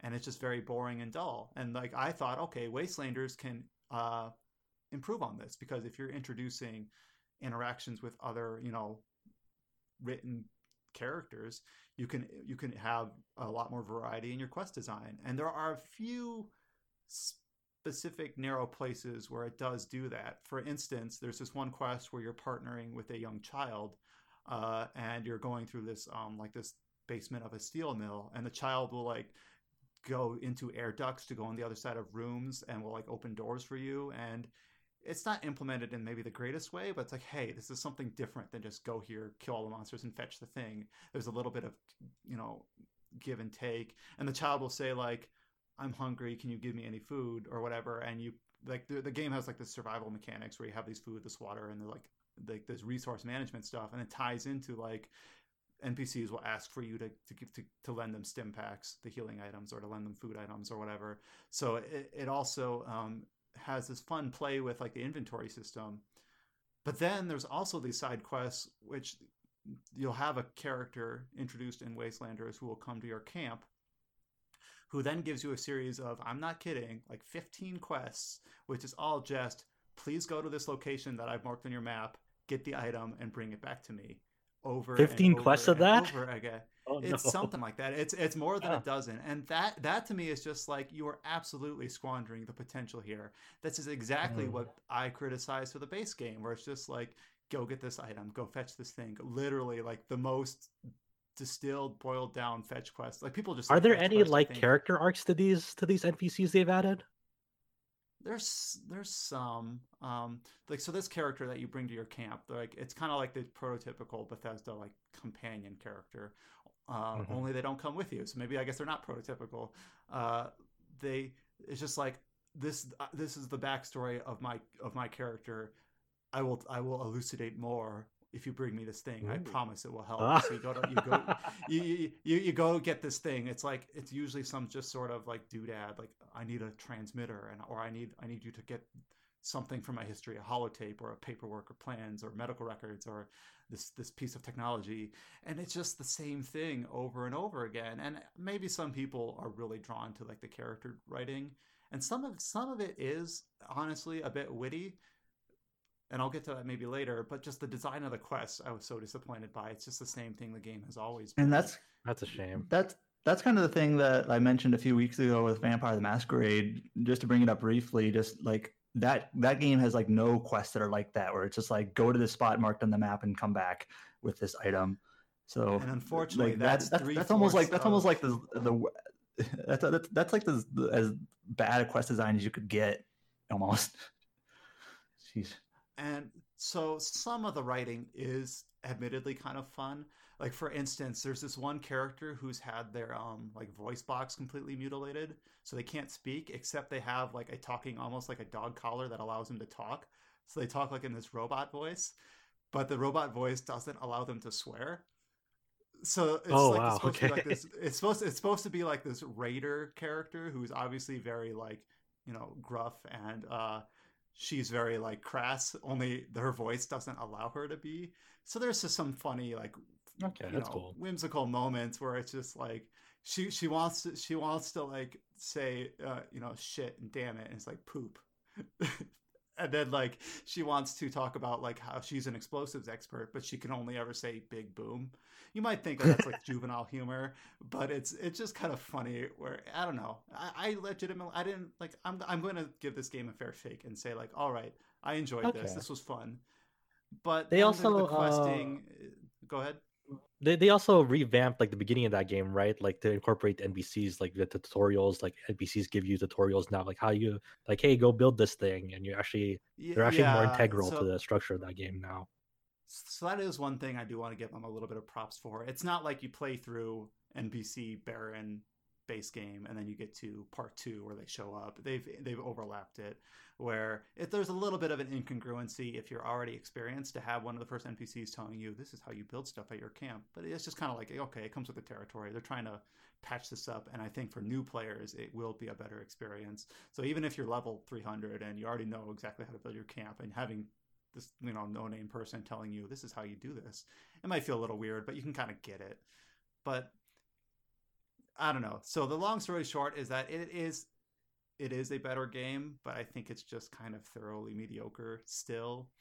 A lot of people have been saying like it's better than Fallout 4 at least, because Fallout 4 is where they really dialed back the dialogue into like these almost meaningless choices where you have like these little 2-word prompts that don't involve your skills, don't involve any like RPG-ness at all. And Fallout 76 does actually say like if your charisma's high enough, you can select this option. If your strength's high enough, you can select this option. So it's a little better, but I think it's kind of like the bare minimum. There's a lot of. Do you think there's places... at least a good foundation now for them to improve though? Do you think they'll actually like expand upon this and try to really go at like, hey, we can make this like into something really worthwhile for people now? I do think it's there, but I think some of the reception seems to be jumping the gun. Like they did, like I saw someone, I forget if it was on Twitter or whatever, like they did it, the Mad Lads fixed it, and I don't really see it like that. I'm like, all right, they fixed their platform, they fixed the foundation, they've got the floor in place. Like that's how I'm seeing it. Like, okay, they've got something. Like this should have been what they launched with. Like the state of the game right now should have been exactly. What they launched with. Because now they could actually say like, all right, we're going to extend what this character was, their story arc, this region of the world, where now they have that in place to do that. They don't have to overhaul it again. But I don't think they're there yet, because first of all, it's a bit hard to judge exactly like. So normally in a game like this, if I see like, okay, I can use my strength stat to threaten or intimidate this character. What do I gain or what do I lose by selecting that versus not selecting that? One thing that is kind of interesting is that this game is obviously an online game. You can't just make a save point before a dialogue and reload it. If you threaten someone, you have to live with whatever the consequence is. So that is one thing I actually thought was kind of interesting. Is there's no takebacks. You can't say, oh crap, that didn't go the way I wanted. I want to go back to the non-violent option or whatever. But it feels like, without being able to thoroughly test, it does feel like that a lot of the dialogue options are kind of like trivial or pointless. Like, even if you don't have your intelligence stat high enough to do this certain mechanical thing in the game, there's always going to be a way around it. Like, some other character will just do it for you. Like, it feels like there's almost no meaning behind it. It's almost just there to have the skill check, just to say, hey, we have skill checks now. But it's hard to judge fully because I can't select one and then reload and select the other and see how disparate they truly are. It just doesn't feel like it's very disparate. I never really felt like I was at a disadvantage. Like, my character is very like high strength, high endurance, low intelligence, low charisma. And I never really felt like I was at a way where I had to I felt the repercussion of being built that way. If I never had enough charisma to do something, usually there was an easy and obvious workaround.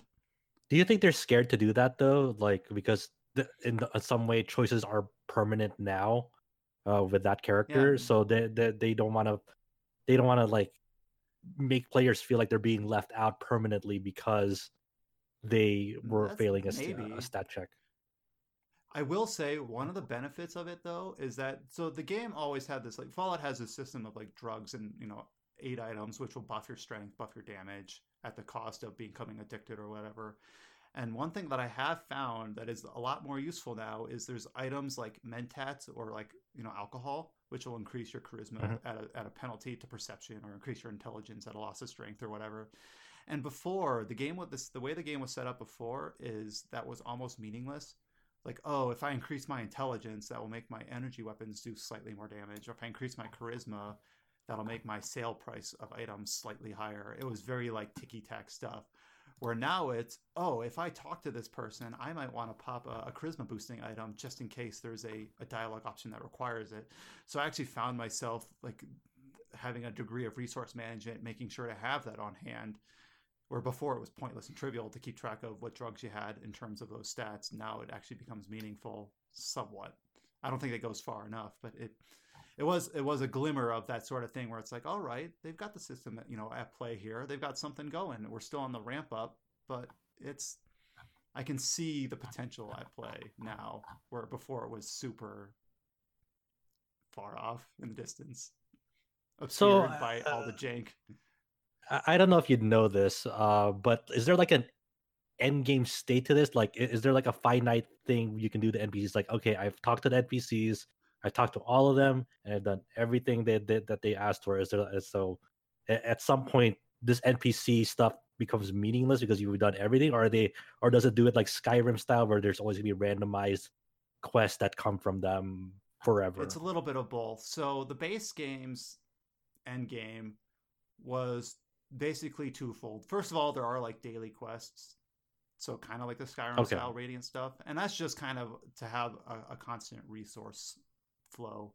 If you want to get some caps without just pure farming items and selling them, you can just do a slew of daily quests and get some caps, get some stim packs, get some items, and I think that's fine. Just any online game is usually going to have some sort of daily system. It is what it is. It's something to do. If in the absence of anything else. And the base game also have this end game with the missile silos. You launch a nuke, which you can talk about how the framing of that within Fallout is really kind of dumb, but whatever. As a pure gameplay mechanic, you launch a nuke, you fight some higher level monsters, you get some like rare drops, etc. You repeat. They did introduce like these raids, which were like you go into a vault with 3 other players, kind of similar. It's basically like a dungeon. But apparently they were balanced super poorly, and they've actually kind of like gone back to the drawing board on that. I forget when it was implemented, but there was like Vault 94 raids, and now they've like tabled those because people weren't playing them because they were huge resource hogs. You had to go in with like 1,000,000 bullets and 1,000 stim packs in order to make it through, and it just wasn't fun. Didn't have good feedback. So in Wastelanders, what they've done is once you complete the main storyline, you get a new currency. Basically, before you have bottle caps, right? That's the Fallout currency. But now you've got gold bullion, like gold bars. And basically, if you can do little daily repeatable quests for the factions, there's really only 2 bespoke factions, which is another disappointing thing. And it's kind of like the most obvious splitting you could possibly do. There's no nuance to it. There's the settlers. They're the people who are like kind and like just want to create new lives for themselves. And then there are the raiders who want to just, they're self-centered and they want to just exploit, the situation for their own personal gain. It's like, all right, that's kind of like the bare minimum. There's no like really nuanced belief system behind either sect. And you can like increase your reputation with them by doing daily tasks. And then once you do that, you can trade with them this gold resource to get new items, new weapons, new armor types, and that's kind of it for the new end game. The missile strikes are still there. The vault raids might come back in a new form, but now it's just kind of like doing these kind of repeatable events to get new items from these vendors, which I haven't really looked long and hard enough to say like, for instance, is the power armor you can get from the settlers better than the stuff currently available, like clearly, so it's like a new tier? I don't really know. I'm not really like that interested in like really grinding out, going on that treadmill. I might dabble around in it, but it's not that I'm not that enthusiastic about it, I guess. Oh, it's good to hear. It's I think of that stupid comic with the doodle jumping. It's something. It is something. It's better than it was. I know that's a low bar, and people might be rolling their eyes. It's fine. No, I totally get where you're coming from. It's like it's one of those things like you know there are problems with it, but you still can't help but like have some sort of like a soft heart for it because you know that there's something to it. And you have to have the right mindset. If you're the sort of person, if you're going to go in and see a person clipping through their bed as they're sleeping, and that's immediately going to turn you off, like, don't play this. Just don't. Like, you have to be like, all right, this game is going to be slathered in jank. It just will be. And if you're someone that looks for like a really polished to a sheen, super well like road mapped experience, that's not this. This is more kind of, it's almost kind of like a set of tools, like a framework, like for interacting as a player. You go in, you have this story that's kind of like loosely given to you, but I think most of the fun that you can extract from it is kind of like this emergent gameplay in terms of, you know, if you're in a certain location and you're being attacked by super mutants, and you're able to like push one off the side of a building into like a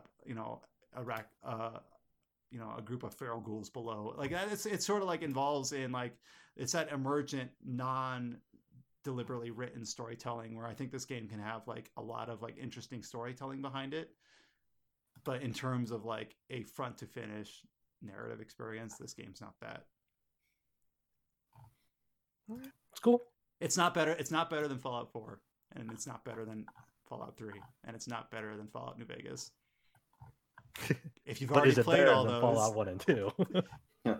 that I want to play those at some point. I haven't. I know I'm a normie, or whatever you want to call it. But no, okay. if you've already played all the other Fallouts and you're itching for more, this game, it's okay. It's all right. It's I'm saying this next word in italics. It's fine. It's there. I heard they're making a new Fallout Shelter with gacha. So. Oh God. There you go. All right, that's enough Fallout 76. It's fine. All right, so the last person we haven't talked to yet is James on Final Fantasy XIV. You talked a little bit about going into Heavensward last week. I don't know if you really had a lot more to say about it. I'll just kind of leave it up to you to the extent you want to talk about your experience going through Heavensward. I'd say that so going to Heavensward, I wasn't really expecting that drastic of a difference in the scope of the environments, mostly because I knew that Heavensward was still playable on PS3, and I kind of expected more of a jump in the scope and the scale for these areas to happen with Stormblood, because that's when they dropped PS3 support. But I was actually pretty shocked at how much larger and open the areas are in Heavensward, like straight from the get-go. Like in base game Final Fantasy XIV, the areas are pretty small and constricted, lots of loading zones. And I wouldn't say they were bad. They were fine. But you could definitely tell there was a game that was designed with certain limitation in mind. And I think I talked about how the story was off to a better start last week. But long story short, people weren't overselling how much better the story was, I feel like. It's definitely a lot better paced. It definitely has more interesting story beats. The set pieces are much more consistently, what's the best way to put it? If base game Realm Reborn was kind of overly cautious because they were developing it while at the same time developing updates for the original Final Fantasy XIV, then you can definitely see with Heavensward that they had the full backing of the team behind it, and they were a lot more confident in what they were doing. It really shows. Like, the story beats that they kind of built up through the end of the Aroma patches are brought forward into Heavensward. Some of them resolved, some being pushed even further back, obviously. And overall, the story is really good. The new areas are a lot more interesting, like the floating isles. I forget the exact name, because there's like several areas with floating islands. Like there's the Gervonian hinterlands, which are floating islands that are like filled with dragons. It's very like rocky, craggy, almost mountainous look. And then there's this earlier one you go to where there's one of the aetheryte crystals you teleport to is like called Fort Cloudtop. And that one's more akin to something like you'd see in like what's the best way? Maybe what's that one Sega JRPG that was on Cube? Phantasy Star Online. Skies of Arcadia. Skies of Arcadia, yeah, like the more greenery, like the okay. that sort of Sky Island trope. Not sorry, I'm a bit tired. But yeah, I was kind of expecting there to not be that much of a not that much variety in the environments, because the whole thing with Heaven's Word is, oh, you're going to Ishgard, which is perpetual snow because of the calamity and whatnot. But surprisingly enough, there's only like one new area that's snow, and even that area is sufficiently different from the other snowy area in the base game. And then everything else is pretty much completely unique. So that was really, really cool to see. The new dungeons are pretty good. I haven't done most of the level 60 ones. I definitely noticed that the vast majority of the Heaven's Word dungeons were ones that you unlock after the story. And like there's only like 3 trials you do in Heaven's Word story, and then like 3 dungeons, maybe 4. Yeah, 4, I think. So it's like, obviously the expansion is going to be smaller than the base game, but I feel like that it was still plenty big, and especially once you get to the end, a bunch of endgame content. You can tell that they wanted to expand the scope of the endgame of Heaven's Word, because right from the get-go, there are a much larger variety of activities available to you once you reach the end game, and there's much more of an emphasis put on even like the 8-man raid. Like the 8-man raid in A Realm Reborn, I haven't done it yet, and I haven't done the Heaven's either, but in A Realm Reborn, it doesn't really push you towards it, and it's very easy to miss that 8-man raid because the game doesn't really make a big deal about it. Whereas with Heaven's Word, as soon as you finish the main story and like after the credits roll, you basically get a cutscene that really says, "Hey, there's something happening over there. You should check it out," and it railroads you into that 8-man raid content. Whereas in The Realm before Reborn, it kind of treated the raid as like parallel to the progression, where now it's like it's on the end. It's part of the main through line of it's still parallel, but it makes an effort to say, hey, this is happening too if you want to check it out, which is pretty nice. And it's actually interesting, if you're a solo player, I'm just thinking, if you're a solo player and you basically have kind of written off, like, I'm never going to do the raids just because I don't have, like, I know some people who are Final Fantasy 14 veterans might say, like, oh, you can always matchmake for them or whatever. I don't know. I don't have the foundation. But if you kind of decide early on that you just don't have the time or inclination to play the raids, the story is a complete story without them, right? They're kind of like side stories or like spin-off sort of things. Additional. Not quite. Not quite. So I haven't done the Realm Reborn 8-man raids yet, but from what I understand, they're essentially, they tie up the loose ends that were kind of introduced with the transition from the 2.0 story to the 2.0 story. So, like, this isn't a spoiler because it's literally the plot synopsis for Realm Reborn, but essentially, the way Realm Reborn happens is there's a huge calamity because what was originally thought to be Eorzea's second moon, Hydaelyn's second moon, was actually a technological prison that was holding Bahamut. And when he was released, he essentially ravaged the land, and one of the main characters from 1.2 does something, and somehow he disappears, as well as Bahamut. And originally it wasn't really explained how Bahamut disappeared, what actually happened there, because it was very vague with the opening cutscene. And the raid series kind of goes into detail to what happened there, and exactly what led to Realm Reborn even being possible. Because if Bahamut hadn't disappeared, then the adventurers wouldn't be around to continue adventuring. Thank you, Bahamut.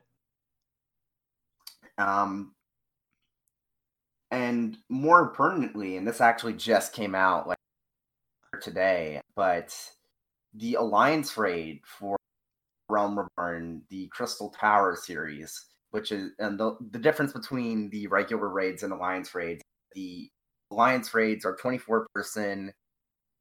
They're generally a bit easier and it's more for the spectacle of it, whereas the 8-person raids are more heavily coordinated and they have tougher mechanics. Well, the Alliance raid for the Crystal Tower series is going to be required going forward for Shadowbringers, and we don't know specifically when it will be required. It might just be for the upcoming patch, or it could be they're just going to make it so that before you start Shadowbringers at all, you need to do the Crystal Tower raids. And there is a story reason for that, and I haven't gotten to Shadowbringers, so I can't say the specifics, but just going by the opening cutscene or the pre-rendered opening for Shadowbringers, it's very clear that the Crystal Tower plays a very specific role in Shadowbringers. So the story that's told in that raid is directly tying into the main storyline for the latest expansion. So no side stories here. Yeah, and to a lesser degree. I do kind of have... Sorry, I was just going to say, I do have like a Heavensward 101 question. So is there anything that... So Heavensward was the first like real paid expansion for Final Fantasy 14, right? Because Realm Reborn was a repackaging. Yeah. Yeah. So is there any like major gameplay component that's locked behind Heavensward beyond just new tiers of gear? Like, is there anything a Heavensward player can do that a base game player simply doesn't have access to, whether like it's a certain craft or a certain traversal mode? Or is it... they have aerial traversal mode? Yeah, you can fly. And that's specifically in the Heavensward. And I'm not sure if you can fly in later zones, like in Stormblood and Shadowbringers. Heavensward, you can fly. And the way it works, actually, is that you get the ability to fly on a zone basis. And you need to... And there's kind of a bit of a puzzle aspect to it. Not really a puzzle aspect to it, but an exploration aspect to it, where you need to find ether currents on the map, as well as get some from completing quests. Yeah, you talked about I think I talked about it. And I guess I just didn't compartmentalize it. I was like a pure Heavensward edition that basically players don't get. Basically, what I was thinking did they add a Bahamut mount yet? Did they add a Bahamut mount yet? Can I don't know. Oh man. What I was wondering, the reason why I asked that question is because I was just wondering, like, if you're playing the game and you see someone doing something and you're like, oh wow, I can't wait till I can do that. You know, I know it's very general or vague, but like in this case, it's flying. That's right. Like, there's also specific classes that you can't unlock until you get to Heavensward's content, and you own the expansion. Right. The other thing I wanted to mention, though, kind of a side note to the whole like story content from Raid directly tying into the story. But that's one of the things I'm starting to notice about Final Fantasy XIV is that nothing is really off the table to become relevant to the main plot line later. One thing that comes to mind is that my original class that I chose was Lancer, and I eventually went on to unlock the Dragoon job, which is the extension of it. And one of the characters in the specific job quest for Dragoon is the Azure Dragoon Estinian. And in base game, you directly interact with him in these side quests and nowhere else. So if you never touched the Dragoon class in base game, you would never meet him. Oh, that's really cool. But he plays a central role in the expansion. And in fact, if you've completed the job quests Dragoon, he has special dialogue in some scene directly referencing that fact. Oh, I'm just grinning right now because I actually love this. I imagine like one player who's playing something completely different, white mage or whatever, and they're like, "Oh, this Dragoon character seems neat, important. You know, he plays a role here." But then if you're a Lancer, you're like, "Oh, it's this guy. I trained under him. You know, I spent hours with this guy earlier, and he like he not only Yeah. that, but the game winks back at you and says, "Yeah, we know, and we're gonna give you this extra dialogue because of it." I just think that's so cool. I wish more games did stuff like It's that. not even just like a one-time thing. It's like a few times. It's like sprinkled here and there throughout it. It's not a huge spoiler, so I'll just mention it. But part of the Dragoon job class's quest, yeah, I said it again. Job quests, part of the Dragoon's job quest is that you eventually become the new Azura Dragoon yourself. And so when he would usually he would introduce himself as the Azure Dragoon, but if you've already done that, he'll say, "I would say I'm the Azure Dragoon, but the real one's standing right before us." And then like later on, like he'll say, "Well, I'm pretty sure with 2 Azure Dragoons on the case, we'll be fine," and stuff like that. Like where he would normally just say Warrior of Light or something like that. I'm a broken record, but I just think that's super neat. We're talking about like bad, poor quest design, or having choices in dialogue that don't end up mattering. It's like, well, here's something that ends up mattering, even if you never expected that it would. Just really neat. Yeah, I absolutely love it, and it's part of the reason why like it makes me want to play more classes, because it's like, is there going to be more of this stuff like going forward? Like I just don't know. Like they've done it before. It only makes sense they might do it again. Like, will I get unique? Like for example, in Shadowbringers, like the kind of poster class is Dark Knight, which was actually introduced in Heavensward, but I don't know. Is there going to be specific like dialogue if I'm actually playing as a Dark Knight in Shadowbringers? I don't know, but I really want to find out. And based on what you said, it's probably. Yeah. So you think you're going to be heading into Stormblood soon? I don't know, like how far away you are in terms of like stuff you got to. I need to do I need to do the post Heavensward patches, and I'm not going to rush. Like even though I've been, it might look like I've been rushing through FF14. Really, I haven't. I've been taking my time, kind of absorbing. I was like absorbing the Realm post game content for a bit, like doing a bunch of the dungeons. Like I did the Crystal Tower raid series. Now it's going to be mandatory for some Shadowbringers content. I've been looking, like I've been kind of like feeling it out, like how I'd be able to find a group to do the Bahamut raids in the base game, because I again was told that there's some story content there, and I do want to at least try out some harder content. I've been helping some friends of mine go through the game. Like I leveled up a tank class. Right now I'm leveling up a healing class. So I've been having a lot of fun and taking time. It's just like, I feel like plenty of people can understand that there's really not much else to do right now. And if we're stuck at home anyways. To get into FF14. Yeah. You heard it here. Exactly.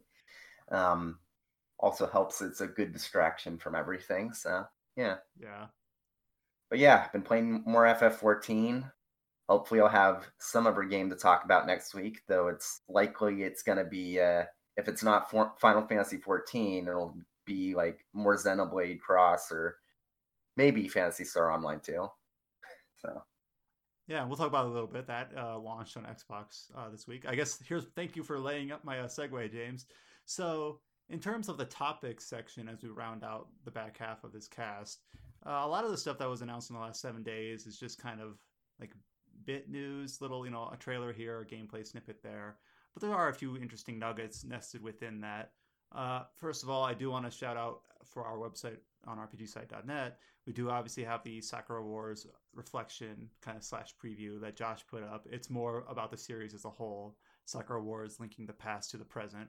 And then also, we haven't mentioned it yet, but one of our contributors, Kite Steinbuck, did an import review for Persona 5 Scramble, which is the Koei Tecmo Muso-like spin-off to Persona 5. So in an era where now Persona 5 Royal exists, it's kind of an interesting read through talking about how this game, which has not been announced for localization yet, as far as I know, how it lies kind of outside of everything that Royal introduces. And this is the game that had that trailer that kind of cheekily in the artwork put at like a P5-2. I don't know if you remember that. It's kind of a unlabeled sequel to the base game. So it's an interesting read. We got an import review for Persona 5 Scramble up on the site. I guess I'm going to jump around in the order that we've got laid out here a bit. This is something that we were kind of expecting with all the dialogue over the last month and a half. But we had 3 more quote-unquote casualties for COVID-19 gaming-related events. So in the last 7 days, Gamescom, San Diego Comic-Con, and finally Anime Expo have all laid down their cards. They're all canceling any sort of in-person convention for this year. I don't know if you've got any further. I mean, it's to be expected, right? I mean, it'd be Right, like, socially irresponsible to hold off any big gatherings for the rest of this year. This pandemic has like spread in a way that's like, it's uncontrollable right now, and everyone's trying to do their best to mitigate its effects, trying to implement social distancing, implement other shutdowns and whatnot. It would be just unfathomable to hold these large gathering events. I imagine for any remaining cons that haven't outright announced that they're being postponed or canceled for this year and whatnot, a lot of it is behind the scenes of like trying to wait for official word from the local governments to kind of use that as a way to get out of their insurance clauses, to make sure that they have a fail-safe, that they don't incur like the full financial hit if they were to cancel on their own. Because normally if they were to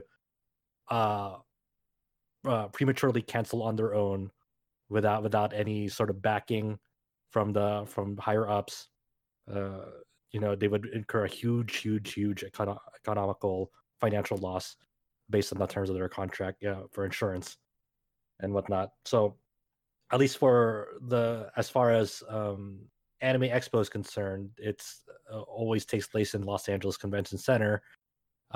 Just a few days ago, the LA governor was saying it'd be very difficult to see any large gatherings in LA for the remainder of the year, and I wonder if that was like the push that they needed, the official word that they needed to finally use that to say, hey, we finally got word from the government that we can no longer hold this event, and now they have a way to slip out of their insurance so they don't incur the full financial loss if they were to announce this earlier than they did now.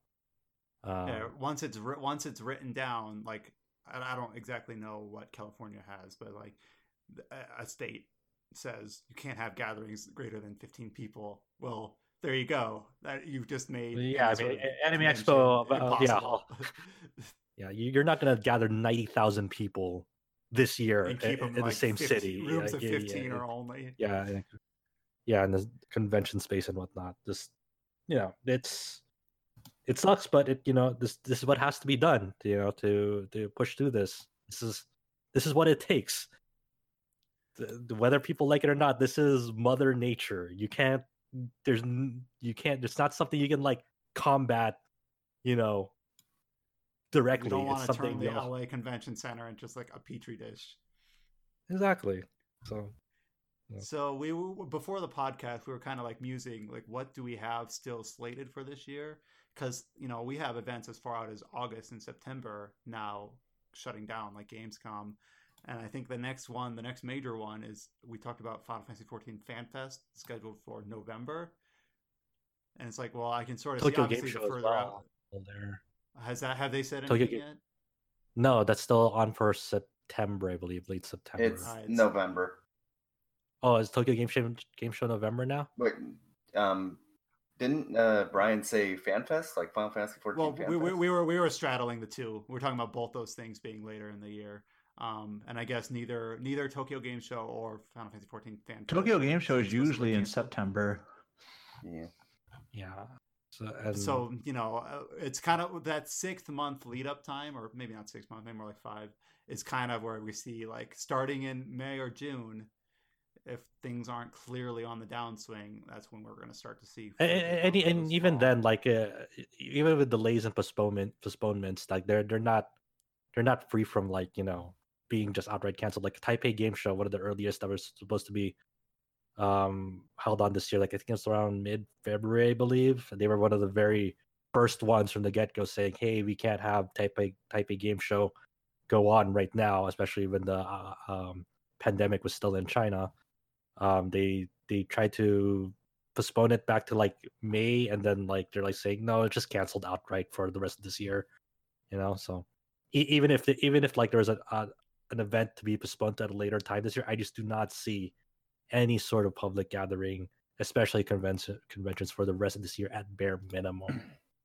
Yeah, so Gamescom, they did like I don't remember the wording, but they did as the ESA did. They mentioned like how they'll have digital event, but we know that's not always ironclad because ESA ended up backing out of having a digital event. I think it's just like for E3, and then so we'll see if that actually happens, or if it does, under what format, or if they'll partner. Like obviously we saw a bunch of studios partner with IGN a couple weeks ago. We talked about that, and we'll see if any other similar sorts of I don't know what you call that, avenues for holding the event in some digital format kind of crop up as people kind of it's a bit ad hoc. It's just kind of like, what can we slap together isn't quite the right connotation, but what can we quickly ramp up that's suitable as a digital replacement? There's a big milestone too for a lot of these events. Like I think both San Diego Comic-Con and Anime Expo, this is the first time ever they've had to cancel their convention. I don't know about Gamescom. I'm not entirely too sure about that, but at least I know for those two, though, these are just like big milestones. Like this is when we had to like not hold a show this year at all. So outside of specific gaming related events, another thing that cropped up this week via Bloomberg is a few details about, and we've mused about this earlier casts, about releasing new consoles in this environment. So Takashi Mochizuki, who I know as a writer for the Wall Street Journal covering, Japan business news, contributed to an article from Bloomberg talking about the PS5 and how Sony is planning to very highly limit availability of the console this year. And if you give this a read, some of it is related to the current economic environment, but some of it's also just related to the device itself as having a loftier price tag. They cite a few like business analysts believing that the console, the PS5, is going to be between $500 and $550. So they anticipate that the quantity demanded is going to be lower. So it sounds like even more so than the PS4, PS3, the PS5 is going to be hard to come by on day one for now kind of a multitude of converging reasons based on high price tag, limited supply. Obviously, we don't know where the virus is going to be at in terms of impacting our daily lives come holiday season. I mean, even if the virus disappeared tomorrow, the economic from just what's happened so far is going to be felt for years. So, like, oh yeah, for sure. Like, I mean, what's the unemployment looking at right now? Like something like it's over 10%. That's for sure. I think it's like, God, I don't even want to. Yeah, that's not a great. It's not great. Like of course, unemployment is still rising, and it's not. Like even as you said, even if the virus is to disappear tomorrow, it would still take far longer to recover from it, just on multiple sectors of the economy and whatnot. And that it'll take time, but just to put hard numbers on like what they're expecting on the shortages, like the Bloomberg article does say they Sony reportedly plans to make 5 to 6 million units of PlayStation 5. Within the fiscal year, which ends in March 2021. And to put those numbers into perspective, with the PlayStation 4, they sold 7.5 million units within their first 2 quarters. So it's a substantial Step down. setback, yeah, from that, and it makes sense. I mean, it's tough all around, and also you're trying to, as James was pointing out earlier, like it's going to be hard to sell these units, especially with unemployment on the rise. Just even in one country alone, there's not even taking into account the whole international situation where everyone is hurting. It's also that the virus has kind of upended supply chains. Like the Bloomberg article also talks about how Sony engineers, these consoles are manufactured largely in China, which has obviously already seen the brunt of the virus, and they're not allowed, seemingly, to travel to work on getting the supply built up or getting the final design. Obviously, I don't know what stage of the process they're at, but they can no longer have those sorts of business interactions to ramp up for a console release, which obviously is going to have huge setbacks in terms of what they're able to supply come holiday. So I think it's kind of expected, and this just kind of puts a lot of the reasoning that we kind of speculated on in more concrete terms. And it's going to be difficult to get your hands on a PS5 this year. And even if you do, it sounds like it's going to be pretty, even though nothing has been officially announced from either Sony side or Xbox side, these consoles are going to be expensive. And we kind of gleaned that based on the capabilities of each that we're aware of. Yeah. And I think I really am curious just how hard it's actually going to be, because even if the supply is constrained, I really don't know how much demand there's going to be with how the economy is going to be when things release. And I guess just to offset it as well, I mean, both Sony and Microsoft are going to do this because this only makes sense with the numbers. As these new boxes release, they're probably going to slash the prices of current gen consoles to try to get more people to not only buy them but also get them into Xbox Game Pass or PlayStation Plus. Because a lot of things moving forward, even if this current situation didn't happen, a lot of things moving forward will be service focused. They're expecting that to offset the high cost, they're relying on the current services now, current subscription programs now, to offset a lot of the cost of the pricey boxes, especially with some of it doesn't quite line up perfectly, because I don't think the population of people who's going to buy a price cut Xbox One X for Cyberpunk are then going to immediately turn around and buy an Xbox Series X. But in general, the idea that getting them into the ecosystem, and hey, if it's not going to be a Series X or a PS5, we're still going to offer these devices, which are plentiful and available because they've already been established. There's obviously the motivation to get people in, and then kind of holding that carrot over them, saying, "Hey, the PS5, it's here.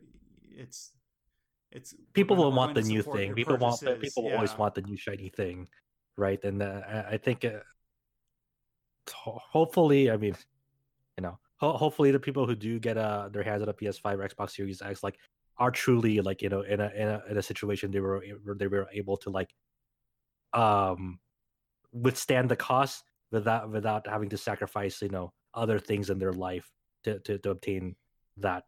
Everyone's financial situation is different, so you can only hope for the best that people are making the most out of what the cards that they were dealt. It does make you wonder, though, if we're going to see a window where no truly exclusive game, we kind of saw this a little bit with PS4, where when it launched, it had a few exclusives. I believe it had the Killzone Shadowfall. Yes. It had the Resogun. But then, in my mind, anyways, in my opinion, the big first PS4 Sony, you bought a console for this game, was Infinite Second Son, which I think was March after. It was a few months later. And I wonder if we're going to see the same sort of thing where the console's release in a given window, but then you'll start to see the big software push for it just come lagging up behind it just a bit. I was actually expecting you to say Bloodborne on that, because for many people, a lot of people held off on PS4 till Bloodborne, in my memory. Yeah, I think Bloodborne was a little after Second Son. Yeah, it was a little after for sure, but people held off till Bloodborne in my memory. Because obviously we kind of expect on the Xbox side that they'll launch alongside Halo, but Halo will be playable on Xbox One X. So it's kind of A lot of situation. Microsoft's situation is weird, yeah, because Sony, I imagine Sony's strategy isn't for like PlayStation 5 exclusives or PlayStation 5 developed games to be playable on PS4. Meanwhile, Microsoft is going to allow, last time we heard, I think 2 to 3 years, I think, somewhere along that line of like Xbox Series X developed games will still be able to be run on Xbox One. Yeah, I'm guessing Sony will come out swinging with more clear-cut exclusives, just because that's kind of the precedent that's been set for years now. But I'm also guessing that they're not going to all show up, or maybe one of them will show up along with the console. I'm guessing a few of them will lag behind. We'll see if that's true or not. But yeah, it's also going to be weird because you still have the backwards compatibility thing. Like, say, they make a PS5 version of FF7 remake. Like, what does that look like? Will they actually add an additional price tag on that? Like, if you want the upgraded version with, maybe PS5 version with faster better loading textures. Yeah, right. There you go. Finally, the definitive edition. The cover is just a door. Yeah, just a doorknob. I love that. Oh man, that'd be amazing. Yeah, I mean that's a lot of this are very up in the air. Who fucking knows, man? All right, so the rest of the news that we have listed for this week is that we got a couple of little gameplay snippets of the new Fairy Tail RPG showing like non-playable characters. We've gotten a gameplay trailer for one of the Utawaru Muno games. I don't know if James has any comments on that. Just a small commentary. So I've been keeping a close eye on all of NIS America's like news drops for this game, especially since doubly so since they announced Cold Steel 4, because my thought was, like, when I was assuming that Cold Steel 4 was maybe going to be next year, that would leave a large enough gap between the mountains of work that would have to be done on Cold Steel 3 and the mountains of work for Cold Steel 4, where they could slot in the localization effort for Utawaru Mono, get the time they would deserve. And I'm not saying that it's not going to get it, but I've been worried about it because of NIS America's track record. And so far, all they've shown of Utawaru Mono, they haven't shown any of the dialogue. Like, the previous trailer before this one that they showed, they had subtitles for the special attacks, but that was pretty much it. And for this one, they didn't show any of the visual novel sections whatsoever, even though that's the main reason you're going to be playing Utawaru Mono is for the visual novel story. While there is tactical RPG gameplay, it's a supplement to the visual novel, not the other way around. Another series very influenced by Sakura Wars. Yeah. So it's like, so it's kind of concerning that we're supposedly like a month away from launch and they haven't shown any screenshots of the actual translation for the actual visual novel aspects. So like at this point, assuming that there's not a last minute delay that's happening, which it could happen, we don't know. Well, yeah, I mean, assuming they should have like the game finished and gold for the PS4 discs, like they need to send it out to basically start being printed like now, pretty much. We haven't seen anything of the actual translation besides like battle text, which is, I'd assume, some of the easiest stuff to translate and the least amount of text in the game. So I'm getting kind of worried. I hope I'm wrong. I hope that I'm just thinking too hard on this, but I guess we'll find out soon. When's this game slated to launch? May. All right, so that's what. So yeah, we're right at that window where you'd hope we'd see some of the translation effort soonish, but we haven't yet. Yeah. Okay. Yeah. A few other bits and pieces of news. We did get. We talked about this 2 weeks ago when we had our big Nier Focus podcast. How, as kind of a footnote to the announcement of the remaster/remake of Nier Replicant, they did also announce a new mobile project, Nier Reincarnation, which we got our first gameplay video of this week. Now, I hope I don't come across like a near neophyte and there's supposed to be like a bunch of like super recognizable imagery, but it's just a little like a minute and a half of a young girl being followed by something that looks like a ghost going to like an old ruin. It's kind of it's Brian, just you're missing like, everything. Oh my god. You didn't see all the fucking symbolism and all the direct references to that one stage play they held. I can't believe it's not a gacha game. So funny thing about that is Famitsu ran up a story about this with a direct quote from Yoko Taro. The only thing Yoko Taro said is there will be gacha. That's it. Oh, yeah.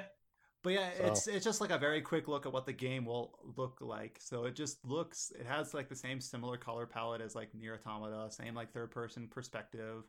It doesn't really give you a whole bunch more than that, just other than now you can have like imagery to put in your mind. They had the little circle nub at the corner, so they'll have like a virtual joystick to maneuver around.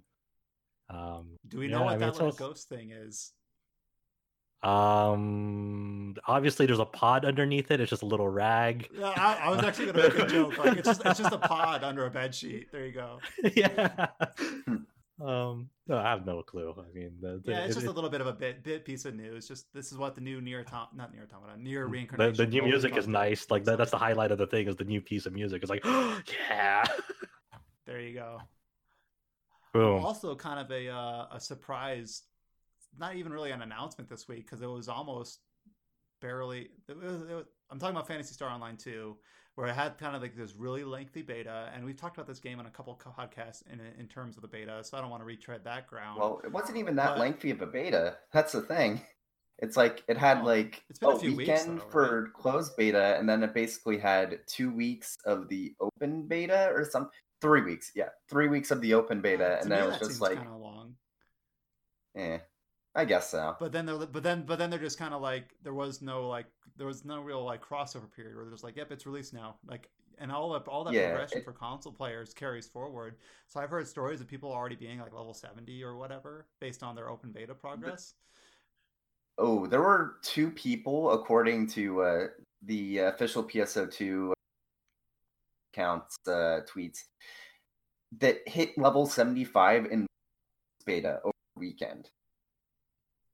You're cutting out, but yeah, the closed beta weekend, 2 people reached max level or level 75 during that. Yeah. And then also, people are obviously wondering, well, when's this going to release for PC? And they've announced that the PC release is set for late May. That's as specific as they got, with the footnote that it's going to be exclusive to the Microsoft Store, which has been kind of a point of confusion because I think we all expected it to be on the Microsoft Store because they're the ones that have been playing a big role in the publishing of this game in the West. But Microsoft has also really pushed this idea of being this like service platform. Like they've been putting their games on Steam. They've been putting a few of their games on Switch in an indirect manner in terms of like Ori and the Blind Forest. And to them to turn around and then for this project say it's Microsoft Store exclusive for PC. I wonder if it's a time exclusive thing. Yeah, I wonder if there's just a previous contract agreement that it has to be only for that for a set amount of months. Because there was that leaked instruction manual for Phantasy Star Online 2 during the closed beta weekend that like leaked on the internet for a bit that had like mentioned a Steam release in it as well. So who knows what happened to that? Yeah, I mean, it is what it is. I think. Oh yeah, we can kind of speculate. Like, did Sega want this? Did Microsoft want this? Yeah. And I don't think we'll ever land on knowing which one's more likely to be true. It's just very. I don't think Microsoft would it specifically because of what Phil Spencer was saying last E3, where he said, it'll be coming to other platforms too, and the fact that pretty much every Microsoft published games since like Gears 5 has been available on Steam. I think it'll eventually come out to I think it'll eventually come out to Steam and other platforms, but they just can't just do contractual agreements right now. They cannot mention it. Yeah, that's my gut feeling. What I think's happening, and again, this is just a guess, is the fact that they said that all of the content is available by the fall. and maybe they're waiting until the fall to release it on Steam. So even though they're saying, oh, it's a full release, it's kind of still still sort of a beta until everything's fully launched in the fall. Yeah, so that does remind me. Like right now, I believe the current state of the game, it only goes up to episode 3, if I'm remembering correctly. And there was a reply from the Fantasy Star Online 2 account to someone on Twitter, and then like asking like, oh, are you planning to like get caught up with the Japanese version? What's going on? And then they did mention that they want to achieve parity, or at least all the content for the current Fantasy Star Online 2 state in Japan, but within this year for the English version. So somewhere in 2020, they plan to be caught up. Yeah, that's an interesting goal, because that's a lot of content. And it's so weird, ton of content, but because they're saying they want all of the Japanese content, but it's like, how are they? What definition of content are they using? Are they counting the crossover stuff with that? I imagine it's just episodes. That's what I'm thinking. And it'd be very hard for the crossovers to come out with licensing agreements and whatnot. Well, here's a further question. Does this mean that Final Fantasy XIV North America is finally getting the PSO2 crossover event soon? I wonder. Because it could happen, because, hey, even FF14 is coming to Xbox, so... I don't know. Yeah, so I think we have a few people on the site that are interested in trying out Phantasy Star, but I think most of us are focused on PC. So now it's the Microsoft Store way or the highway, I suppose.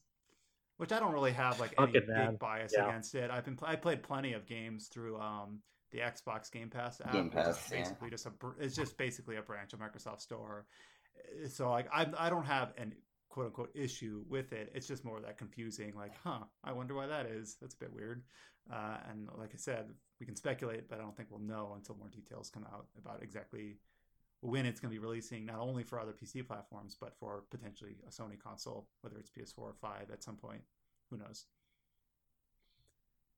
So the last bit of news that we've got written down here is for something that's kind of in that weird tangential RPG space, which we have covered this series on the website before, and that is XCOM, which is one of the favorites of our boss, Alex Donaldson. Chimera Squad has been announced for PC, which is kind of like it's a lower, but it's only priced for $10. It's like a kind of a, I don't know if spin-off's the right word for it, but it just it's a sequel to XCOM 2. So the events of it do happen after XCOM 2. The price is normally $20, but I think there's a period where it's discounted by 50%, so it's $10 to like April something. Okay. Yeah, I forgot what's that period, but yeah, it's a lower budget spin-off, a more constrained focus. Just because it's like lower budget doesn't mean it's like inherently worse. It's more, instead of like you on like a spaceship like in XCOM 1 and 2, you're kind of like this squad that's like the peacekeepers of this designated like land where humans and aliens can coexist in it. So and then their focus is like keeping the peace around these sectors around the city. So instead of like traversing the planet, like addressing threats like on certain places in the planet, it's more smaller, focused on the city block. And then there's this the whole potential of this is really cool, because this allows the developers to experiment where they want to take the series next with a full mainline installment, I imagine. So a lot of the neat quirks about this game is having multiple alien races be playable as part of your squad now. So you see like genes on a lot of like these alien races. Like, what in the world is this game? There's a lot of like neat customization quirks and flourishes to it that looks awesome. And I think one of the big changes to this game gameplay wise is, you know how in XCOM Enemy Unknown and Enemy Within, where there are designated player phases and enemy phases, right? Like In player phase, you can move all your people around however you want until you hit end turn, and then it's the enemy's turn. In this one, it's more integrated via where like you have this specific character take their turn, then it might be the enemy's turn, this specific enemy's turn, then another character and whatnot. So it's all individually based instead of like whole phases for a player and enemy team. It's more character phase than character turn, enemy turn, character turn, enemy turn. So it's more Divinity in that sense, which I believe Yes. also does that specific splitting of player and enemy turns, not in phases, but as unit turns. Mm-hmm. And it's more character focused, where like there'll be specific characters who have like unique abilities. So I don't think they have like the whole XCOM thing where there's like recruits where you take in, and then they're basically templates of how you want to spec them into. I think there's more designated, focused, distinguished units that like, hey, like say Bob here has the ability to like, throw things at the enemy or whatnot, and that's only Bob's ability.